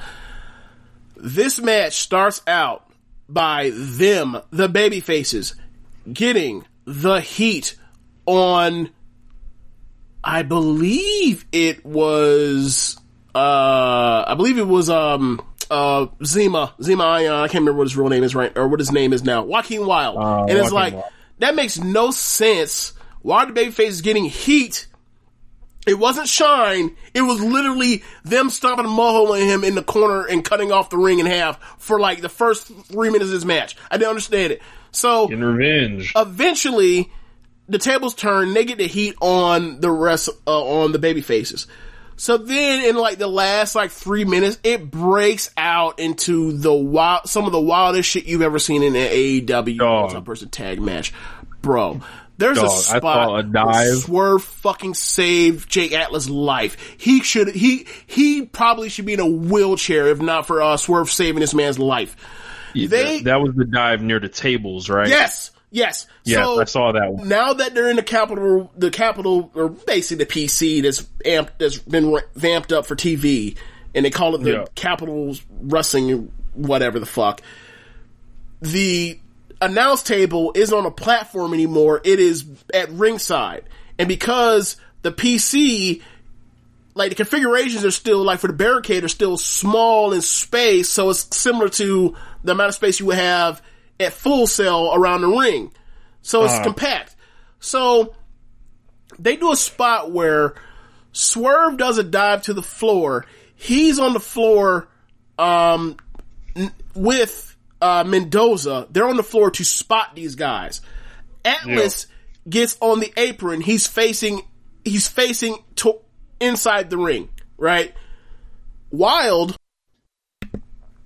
comes off the ropes, comes back, and goes for a generic top rope dive that Atlas is turning into a Spanish fly on the underneath Swerve and Mendoza. As it's happening, because I replayed it 3 times, and after just being like, oh my god, did somebody fucking die here? Basically, because of there's no room, because like I said, there's no space to where like this would be a normal configuration for the ringside area for a WWE show. The table's way closer than it should be. So Wild is trying to dive over the top rope while falling in a space of like, I don't know, 6 feet, 8 feet, if that, at full speed to avoid this table. So it's a weird thing. And then also, while it's happening and Atlas goes his flip, he also is trying to account for the same thing of not clipping this table. And then while trying to avoid clipping this table, he clips the middle rope. So it goes super short. Luckily, Swerve catches Mendoza. Didn't catch nobody. But Swerve catches. Yeah, I saw another dive in this match, bro. Yeah, Swerve didn't get caught. Big Swerve dive. Swerve didn't caught. That was. I'll get to that too. So Swerve basically. I'll move to that and then move on. Swerve does basically the Tyler Bate corkscrew off the top rope to the floor. We're not soul on Legado del Fantasma. I don't know. Did they even graze him? Bro, they didn't. Not clip him. Did they even graze him? Bro, they didn't by accident come close to that man. The Mike Mizanin School of Not Catching a Bitch.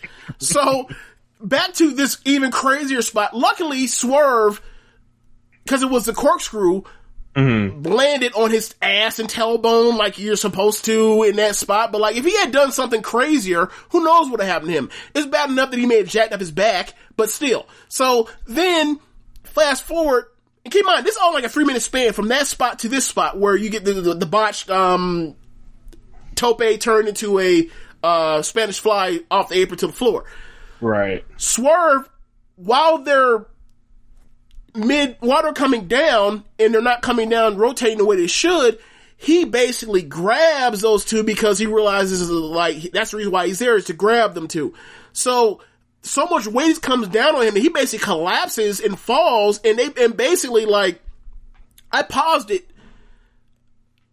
Atlas had Swerve's body and torso not been underneath those two heads and necks, would have landed literally his head jacked all the way back. Imagine jacking your neck back as far as you can and then dropping completely straight down. That's how he would have felt if not for Swerve trying to catch him and falling. Like, he is so lucky to be alive and up and functioning. They finished the match out with there was a tease for that crazy like inverted power bomb off the ropes that Swerve does. And Legado del Fantasma steals the win. They didn't pin Swerve, but I forgot how they got out of it, but the bad guys won. So then we end up getting a segment with the Garganos. Candice has made a mini Wheel of Death. Johnny they're talking about, we're gonna practice, I like to control things.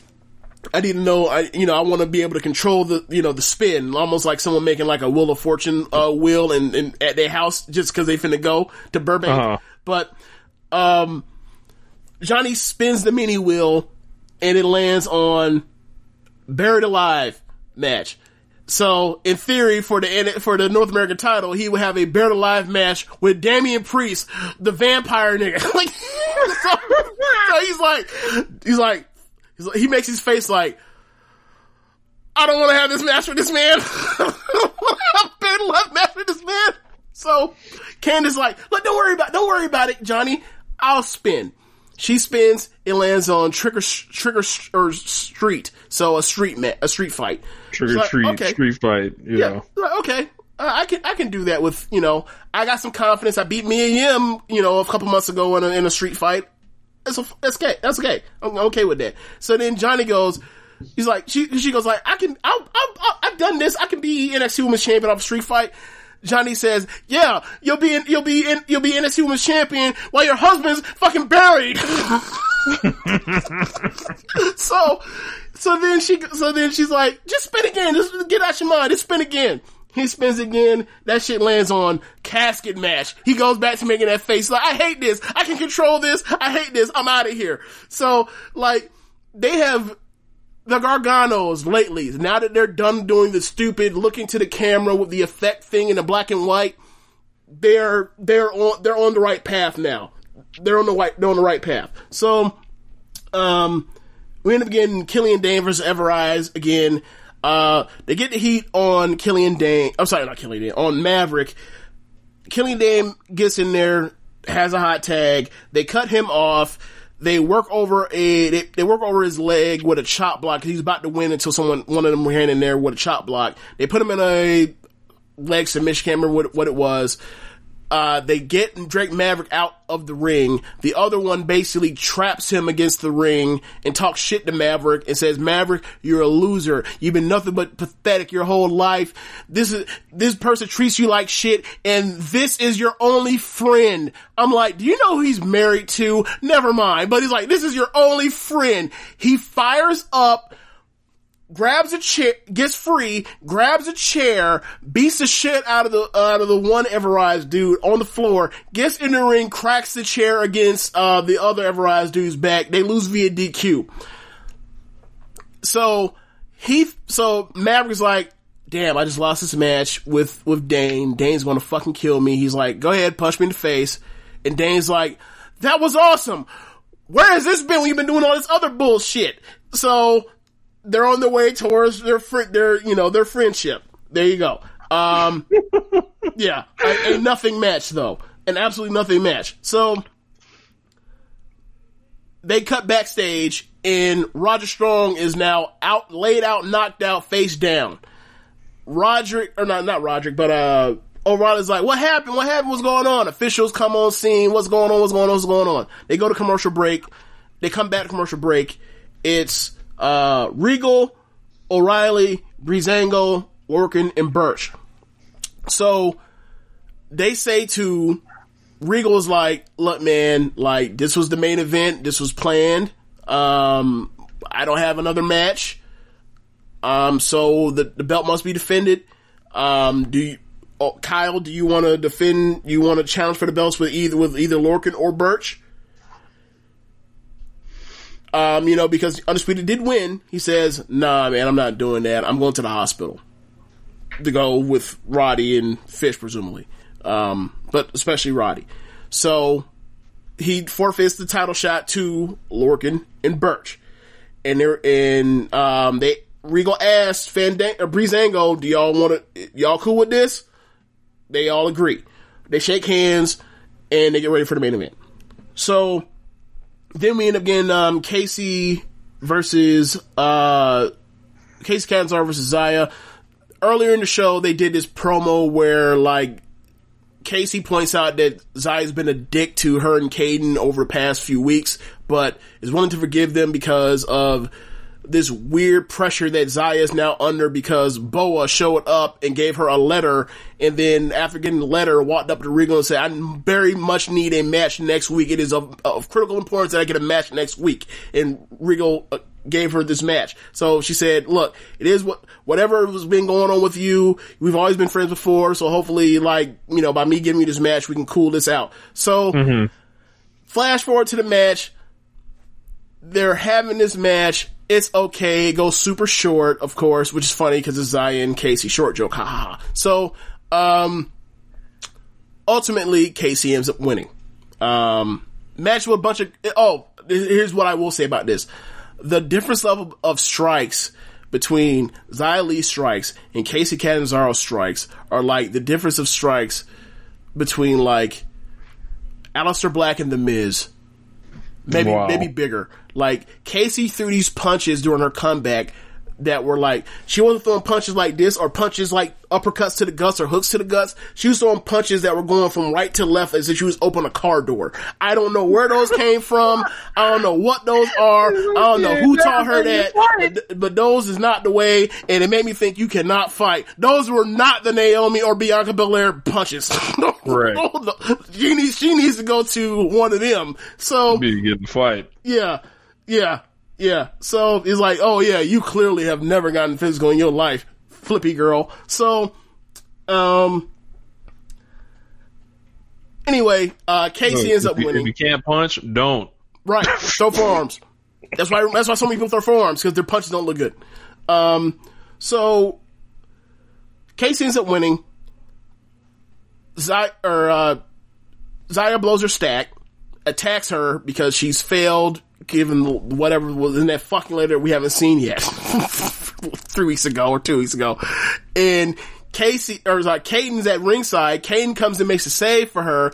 They start fighting. Then out of fucking nowhere, for no reason whatsoever, Rhea hits the ring from the backs, not from the main entrance, from the backside out of nowhere, and lays out all three of the Lollipop Guild and grabs a mic and says, Rhea, you see this? This is what's in your future at Halloween. Havoc. She paused just like that. Halloween. Havoc. I think what she was really going to do was she was going to shortcut it and call it just Havoc, but she fucked it up and she was like, oh no, Havoc, and added Havoc at the end. So I was like, whatever, just keep glaring into the camera and keep flexing. Whatever. It doesn't matter. So, then we end up getting a backstage interview with Cameron Grimes. Cameron Grimes walking around backstage and says, I've laid out this goofball Lumis over and over. I think it's happened twice now. I'm not concerned about him. So then the interviewer, I can't remember her name, she's newer, says, well, are you concerned about this match that you're going to have with him at Halloween Havoc? No, I'm not concerned about no match. And I believe the match was a match from match. That's right, a match from Dan Coffin's Personal Hell. He Haunted House of Terror match. A Haunted House of Terror match. Now I'm assuming this is like the Bray Wyatt and Randy Orton match 2017, or no? Oh my god! Is that wasn't that a House of Horrors match? House of Horrors. Yep. Okay, so he is basically by a window mirror. Mm-hmm. Like it looks like he's about to walk into a break room. So the camera's facing the window, and as he's giving the news, he bugs out his eyes and he's looking off camera, and then into the door with a window. Lumis is just staring darts through him, but he never turns and meets eyes with him. He never even knows that he's there yet. He's just making a creepy face at Grimes. Grimes is shook and is like, well, you know, I guess I'll just gonna have to beat him, and that's how I'm gonna make it to the top of the moon, or the moon, whatever his catchphrase is. And he walks off, and then they look at Lumis looking at him walk off. It's like, I don't care about Lumis. Yo, that man sounds bad. Not even Cameron Grimes can work that into being good, and if he does, boy, he's better than I even think he is. So, we end up getting a EO vignette about the wheel of doom or whatever it's called, the make a deal wheel, and she says, street match, I beat Candice. Casket match, I beat Candice. Trick or treat, I beat Candice. Bro, he's going like more. At Halloween Havoc, I beat Candice. That was the whole promo. Bro, I want to see the Io Shirai casket match. You know how dope she would have, how dope a casket match. Look, bro, she's great. She can have any damn match. Awesome. I want the Io. I strictly want it for the visual. The Io Shirai casket match. What does the Io Shirai casket look like? I don't know. Small, I imagine. But what I will say, black with a yellow stripe on it. If you want to see Io Shirai in a non-traditional wrestling match, in a gimmick match, if you will, you can go to Stardom World. It's from 2018 in like probably the spring, and her and Tam had an explosion death match against Natsu and Kagetsu. And that's hilarious. Yeah, like when people, like, you've seen people dress up in the death match Tam gear before for Halloween. Yeah. So yeah, you've seen, you're familiar. I've never watched that match. Like, but maybe I will eventually. I don't know, but. Look, I'm trying to see the casket match get passed around to as many like regular wrestlers. We're doing a casket match. You want to see the Kazuchika Okada casket match? Yes. What does that match look like? You know, that is goofy stipulation. Like, okay, so it's like, has there ever been a casket match that wasn't held in WWF or WWE? Yes. Oh, there has. Okay. Yes. I figured like many coffin matches. Dusty Rhodes has done a bunch of them. Oh, so which means Cody's a threat to do them at some point. Yes, it does. That's exactly what that means. That's exactly what that means. I'm sure there have been casket matches in ECW, I would imagine. But yeah, all throughout like territories, it would be like coffin matches. Shout out to Dan Coffin. Like, seriously, who is morbid enough to say, hey, I'm alive. Like this sounds like some I'm going to tempt fate and fuck around and for a gag, for morbid curiosity, go out here and have a casket match where I'm going to lose and someone's going to close a casket. You know, this thing that can be sealed and airtight. Nah, bro, I'm not doing that. I don't know this for sure, but I'm pretty sure Jerry Lawler has had a casket match in Memphis one of these weeks that he was there. I'm sure that's happened at some point. Wow. Okay. So,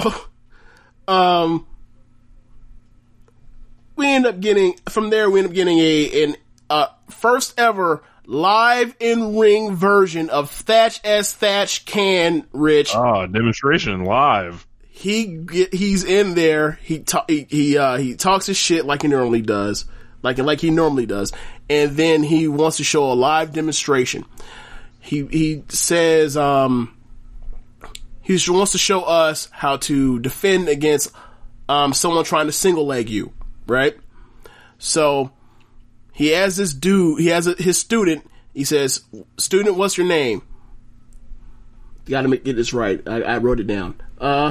What's your name? My name's Anthony. Great. Andrew, come. He calls him Andrew. Andrew, come try to take my leg. Tries to take his leg. And he ends up turning it into he turns it into a legit cravat. And explain how, and showed you what a legit cravat actually looked like, and how it's actually William Regal must have nutted himself. Look, but here's the thing. Why does Timothy Thatcher's legit cravat look so much different from everybody else's fake cravat? It's like, that shit was like, you see the wrestling cravats in WWE, and you're just like, that shit ain't putting nobody in nothing. Like, you see Thatcher put this dude in his cravat, and you're like, yo, he could take somebody out if he really wanted to. So, anyway. So Timothy Thatcher is Stu Hart. Basically. Yeah, he's been doing it for months now. This is one of my favorite things in WWE in 2020 is Thatch Can. So, then, he's like, okay, this time, he puts him in a real hold, and that man taps out. So he's like, gasps for breath a little bit. So he's like, all right, now use some, you mad now, so use some of that aggression. Come on, attack me, Alex. Keep in mind, his name's Anthony. At first called him Andrew. Now he's Alex. Yeah. So he goes and attacks the foot for the single leg. He rolls through, ends up on top, and slaps on a, was it a single leg crab? I think it was single leg crab. So, and then, I'm sorry. He rolls over the top and it turns it into a Kimura. So he's like, you see this point right here? This is where people tap. And then Anthony taps. So he's like, but you see how much more space I have to hyperextend it? And he turns it on him. He starts tapping profusely. He starts screaming and yelling, like, let me go. No, not like that, but he's like, let me go. He's screaming. So he finally lets go. And then, the commentators are concerned whether or not he may have broken it or not, but gets back up. Anthony gets up, and you can see on his face, he's 38 hot, he's furious. This dude took advantage of me. I'm just a student, and he's out here beating the shit out of me. I'm about to whoop him, right? So, he says, so, Thatcher is continuing with his, about to wrap up his demonstration. Mm-hmm. And all of a sudden, Buddy grabs him behind and gets attention, and he's like, you want to do something? You want to do something? And all of a sudden, well, do something. You want to do something? He grabs him, puts him in a choke, puts Thatcher in a choke for a few seconds, runs him to one of the corners, and then Thatcher escapes from the corner after struggling for a little bit, and he was like, hey, ref, come in here. You want to fight? Let's fight. It goes a few seconds. He puts that man in another hole and doesn't let go. I was just like, I just love this mean old gruff motherfucker wants to beat people's ass. It went a little bit longer. There was strikes and tough strikes and knees to the gut involved, but ultimately he just beats his ass in seconds and puts him in another hold. I think it was single leg crab this time and he tapped out. So, and then we end up getting a Damian Priest tattoo parlor segment. Priest is sitting in a chair getting tattoos. He's talking about like the Wheel of Death and Gargano, and talking about how Gargano, you know, I know you think you have some type of identity crisis right now, whatever else, but like you are exactly who you say you always are. The problem is, I wasn't around then, and it's my turn now, and I'm not scared of pain. He's getting a tattoo, talking about pain, and he's willing for whatever is willing to come. So he said he's gonna beat this man's ass at I almost call it Hell in a Cell, Halloween Havoc. So then we end up getting Breezango versus Lorcan and Burch. They had a match. A match. They had a match. One of the things I would like to point out is they ended up with a spot where Breeze is out on the floor. I believe it was Burch that sticks his head out over the ropes to go get him and bring him back into the ring. And he does like the Adam Cole deal where you get free and then you hit him with a jumping kick to the head while they're still between the ropes. This man airballed the kick and Burch still had to sell it. I don't know what the fuck happened. I don't know if his foot got hit the apron or whatever. All I know is foot did not come nowhere within a foot or 2 feet of Burch's head.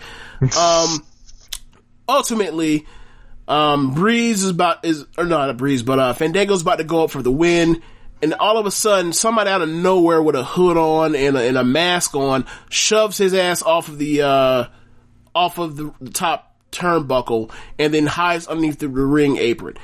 And Breeze sees it, but the ref was distracted, so he's looking around, listening to Breeze about someone being there. He doesn't see anybody because, you know, these refs are idiots. So, all of a sudden, while Breeze gets out the ring and looks around for the intruder because he's also an idiot and doesn't think to look underneath the ring.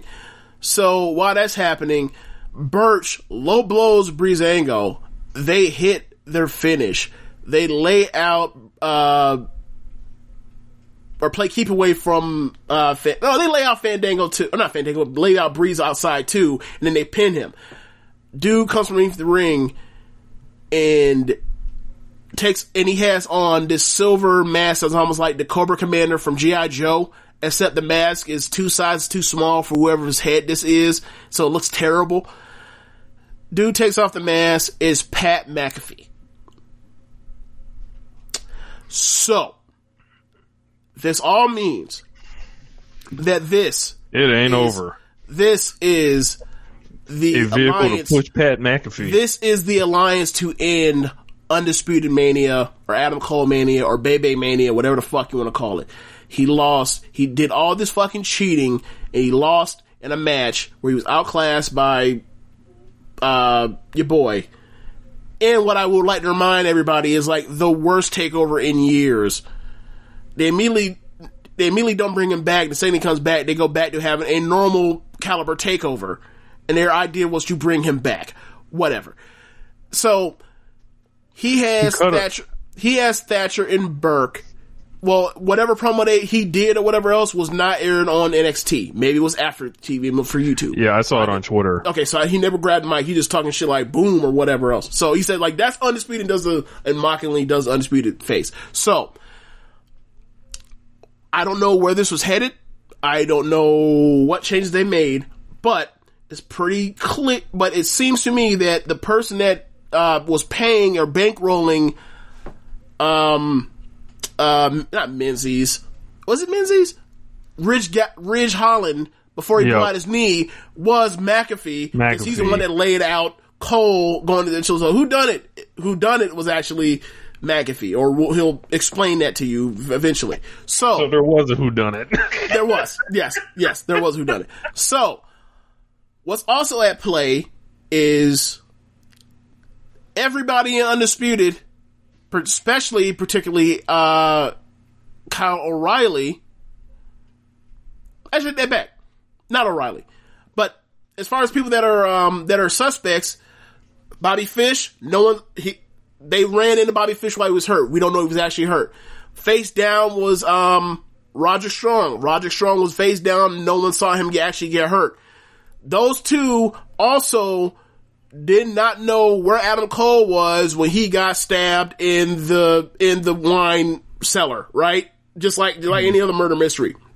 They were with them when Ridge Holland whooped that ass. So either one of them or both of them could be one of these assholes that are with McAfee when they eventually split up Undisputed in the next coming few weeks or months or whatever else. So Adam Cole is the babyface. Probably O'Reilly is the babyface as well, but seeing that he conveniently left to cater to these two dudes that were injured and ceded their title shot to the other two dudes, he could possibly be in with McAfee as well. And after having that awesome fucking match, they might turn him heel stupidly, which I would fucking hate, but whatever. So anybody in Undisputed except for Adam Cole could be in this shit. We don't know, but we know for sure that it's 3 guys right now: Lorcan, Burch, the tag team champions, and McAfee, and we'll see where they go from there. Am I enthused for this? Fuck no, I thought that we were done, but it's back. They were really about to have Ridge Holland, those two, Lorcan and Burch, around fucking Pat McAfee. They were about to get this man his own fat McAfee goon, you know? McAfee goon! He was really about to do it. They was about to try this shit. McAfee goon. I'll say this: Pat McAfee can cut a promo. Yes, he can. He's very entertaining. The promo I saw on Twitter, I loved it, and I was like, man, these 2 guys get to be around him because we all know those 2 guys are tough as hell, and you know, they've been around a long time, and this is a good look for them. I'm happy that they're the tag champions. Yeah, so do I wish that they would have gotten their run when they were still baby faces and the redemption story from when they lost at Chicago to a couple years ago and had that great match and came back, and then when they got those comeback promos, they were having those great promos that made you like them more than any tag team on the main roster that wasn't new there, the Usos. I would much rather have it back then, but we're here now. It was one of the things where it was like, could this have been better? Yes. Are we here now? Also, yes. Yep. I'm going to miss the Oney Lorcan hot tags, though. God, he has great hot tags. But I guess McAfee goon, get ready. McAfee goon. Oh my god. Like, think about where NXT is, right? Think about where NXT would have been if not for some of these injuries. The champion would be Karrion Kross. Doing the Halloween Havoc shit and wrapping himself all in that. Seemingly out of nowhere and not over worth a damn. Would have been Karrion Kross as the NXT champion. Squashing people too. Yeah.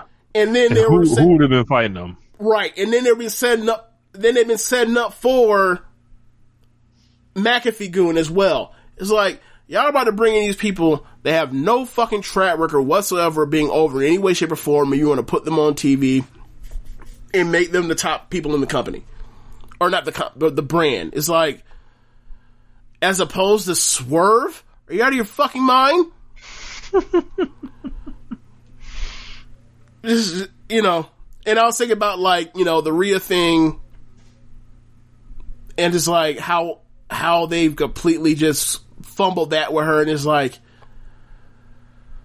boy, oh boy. Like, I like that they're done hot shotting. But when we're going to get to the end of the year in review for the main roster or NXT or especially NXT, it's be like, what the fuck happened? Obviously, the answer is AEW and them trying to fucking counter program, but just from a creator's perspective, it's like, what was a good idea with anything they did with Rhea Ripley? Not a one. She challenges Charlotte for no reason other than, or to prove that she is better than the person that people compared her to, which is not her problem, is an insecurity of hers.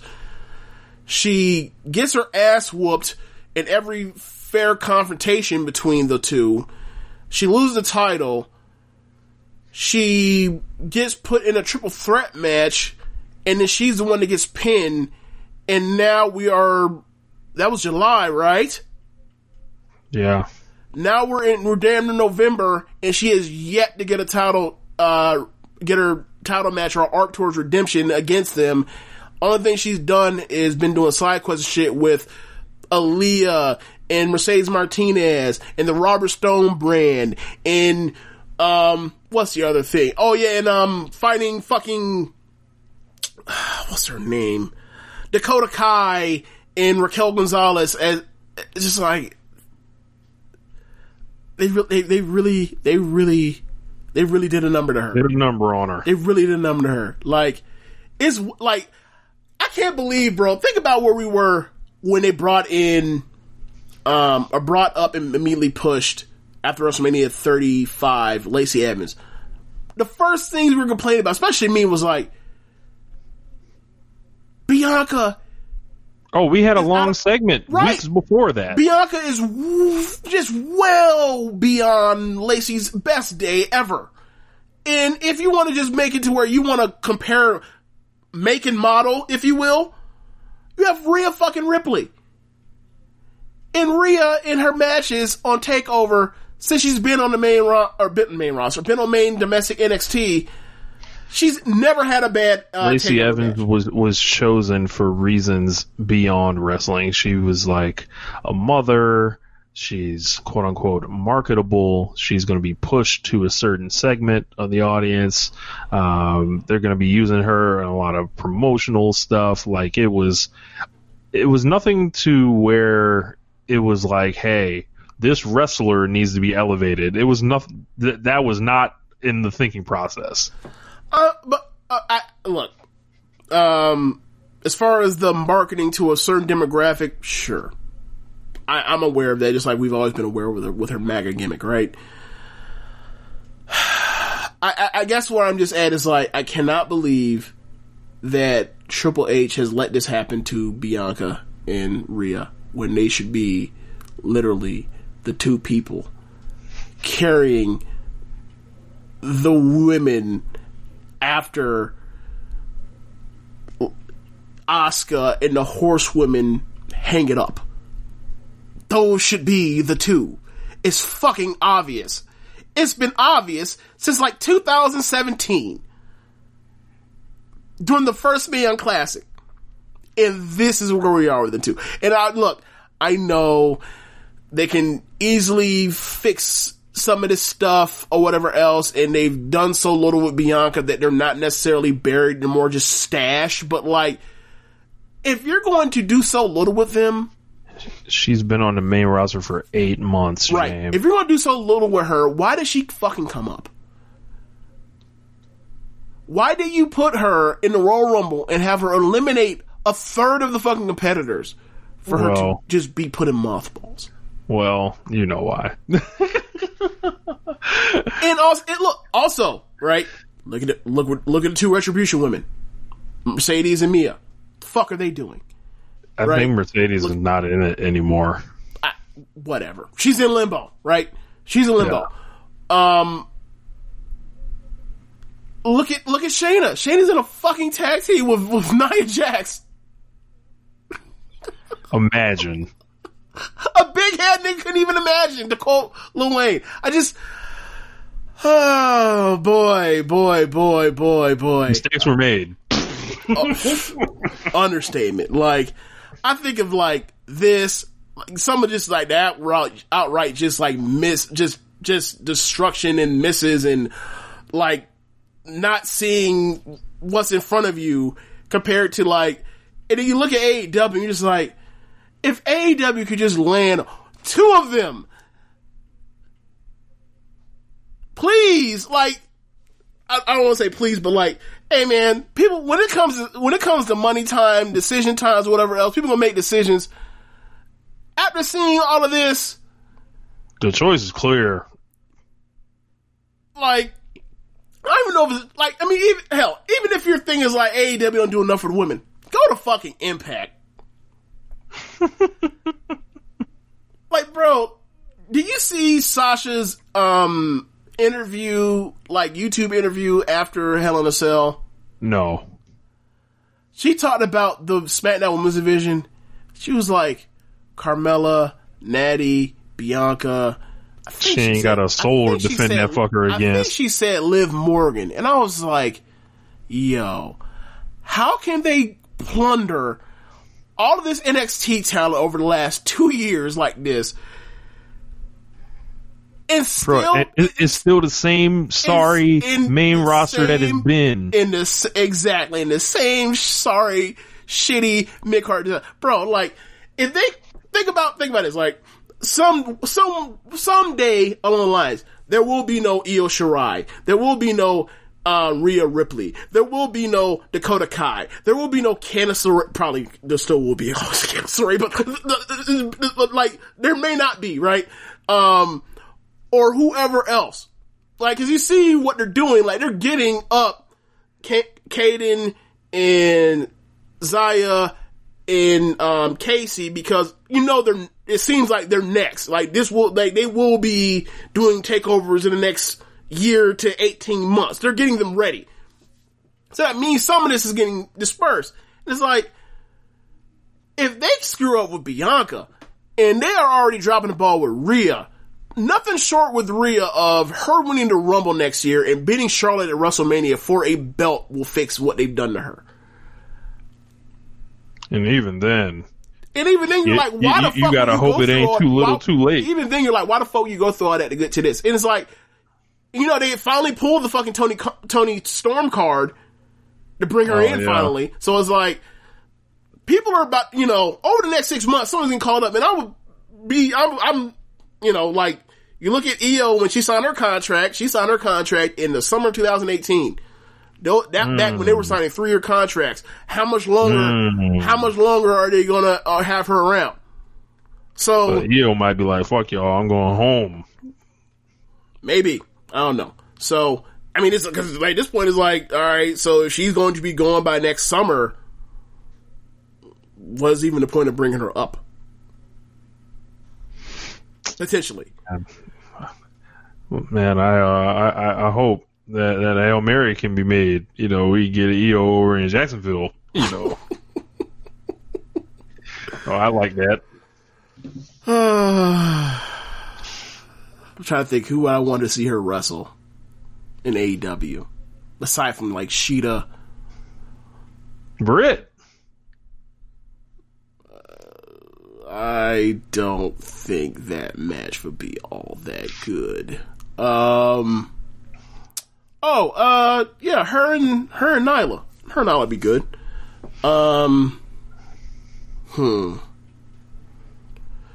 We'll see. Her and Statlander might actually be alright if they don't kill each other. If they don't kill each other. You know, well, Statlander's still on the way back. Like, I remember she's out for a while. Yeah, she'll be out for a while. So, that's it. You know, by the time, you know, they might both show up on the same show, right? Who knows? Yeah. I have some Stardom stuff, but it's basically tag league stuff. Some of the matches are good. Most of the matches are good in tag league. But they're not like things to write home about. Like, I think we're 3 shows in or 4 shows in. I probably have 3 matches that I say are over 3.5. Bumble and Azumi are killing it. They're having great matches or kick-ass matches every time. B and Konami, God bless B and Konami. They have saved fucking Oedo time. So, there was a match in the tag league where, it was Momo and Azumi versus Saki and Natsuko. And so you already know what that is. Like, you know, Saki comes down with a steel chair and Natsuko still has her chain. And they had Utami and Big Saya cornering them, right? So as they get into the ring and the match starts, Utami and Saya grab their shit, the chain in the chair and run out the building. You will have a real match. No more hiding, no more fuck shit. And it was a good ass match. It was like, so you mean to tell me that y'all been having these lame ass garbage matches throughout the especially NASCO throughout the Grand Prix, and then ultimately, you know, maybe that's the high, you know, NASCO's not, she's alright, she can be carried to a good match in a singles match. But ultimately it's like, it's a tag match. She's a former tag champion with Jungle in the past. her and Saki as a tag team is a good tag team when they don't want to do bullshit. And it was just on display in this match. It's like, so you wasted my fucking time this whole time for the summer and now we're in the middle of the fall. It is, okay, whatever. But B in Konami is B and Konami. Like, they're just a great tag team together. And her, they had, a match with, Big Saya and, Utami. That was a good ass match. That's probably the best match of the tournament. I think I gave it 3 3/4. Yeah, but you know, I haven't tabulated the Tag League stuff. They had a show on, yesterday. I'll tabulate the stuff once that show gets out, and then they have a Korakuen Hall on, Thursday this week. The main event match is a white belt match between Julia and Himeka. They were in the same block, in the Grand Prix. Himeka pinned Julia. So that's a match. The next Mayu match up is, coming up is, for the red belt, is November 15th. And, it's a big show. It's gonna be like in Sendai Plaza, something that's like, could seat like 2,700 people. So it's gonna be another big show. You think they're gonna do Utami or save Utami till the end of the year? No, that match is happening November 15th. But yeah, man, they're setting things up. Like, on last weekend's Korakuen Hall show, underneath Mayu and Takumi's red belt match, they had a Oedo Tai versus Donna Del Mondo 8-person tag match that had, Konami and B and Saki and Natsuko versus Julia and Natsupoi and Shuri and Micah. That was like a good ass match. I think I gave it 3 3/4.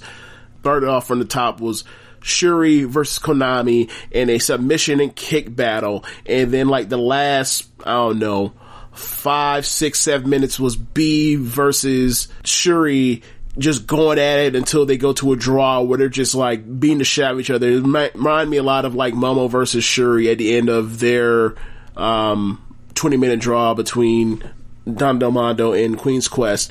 And they did that to set up Natsuko asking for a title shot for the trios belts against Donna Del Mondo. So I imagine that they're going to use that for the Korakuen Hall show that they have on, I think, the 14th, like the day before that Sendai show with Mayu and Utami.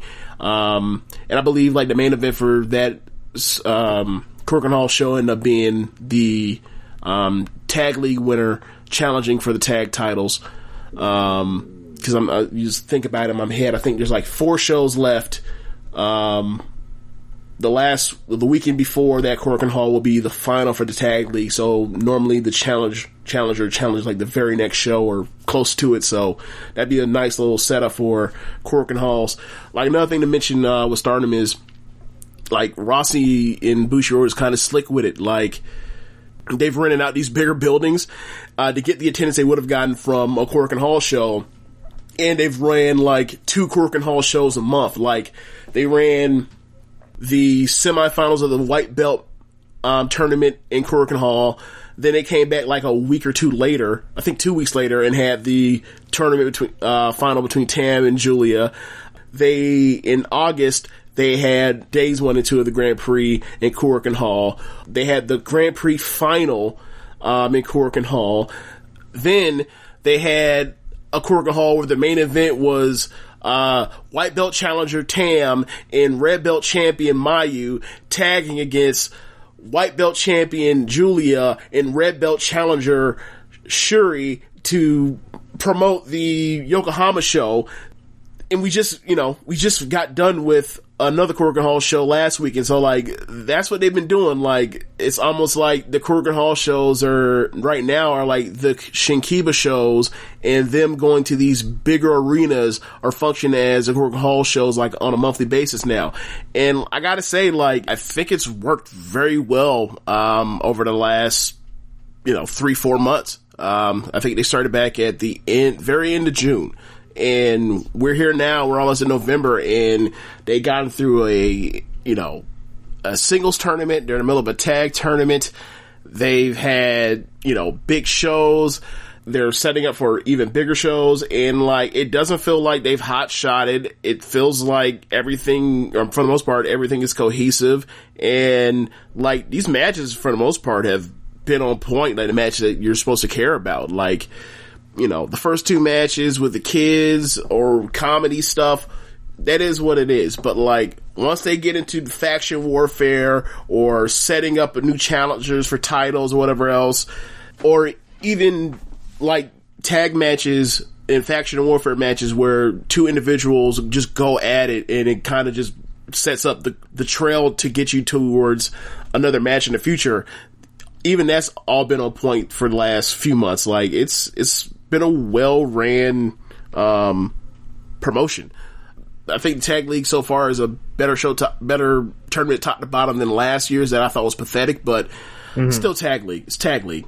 It's Tag League. Yeah. How many times am I going to say it's Tag League? You get it. Tag League's Tag League. But that's the end of the show. Be sure to rate us on whatever app you're using to listen to this. Tell the folks about the Social Suplex Podcast Network. Also check out ProWrestlingTees.com/SoulSuplex and pick some official Soul Suplex Podcast Network merchandise. Also, be sure to check out the other shows on the network. On Sundays, we have this show on Nation Radio. On Tuesdays, we have Keeping It Strong Style. On Wednesdays, we have the Rick and Clyde Wrestling Podcast. On every other Wednesday, we have Roman Wash's Shit. On Thursdays, we have the Grave Consequences Podcast. On Fridays, we have 8-Bit Suplex. And on Saturdays, we have All Things Elite. Thanks for listening, y'all. All right, y'all. We'll holla. Later.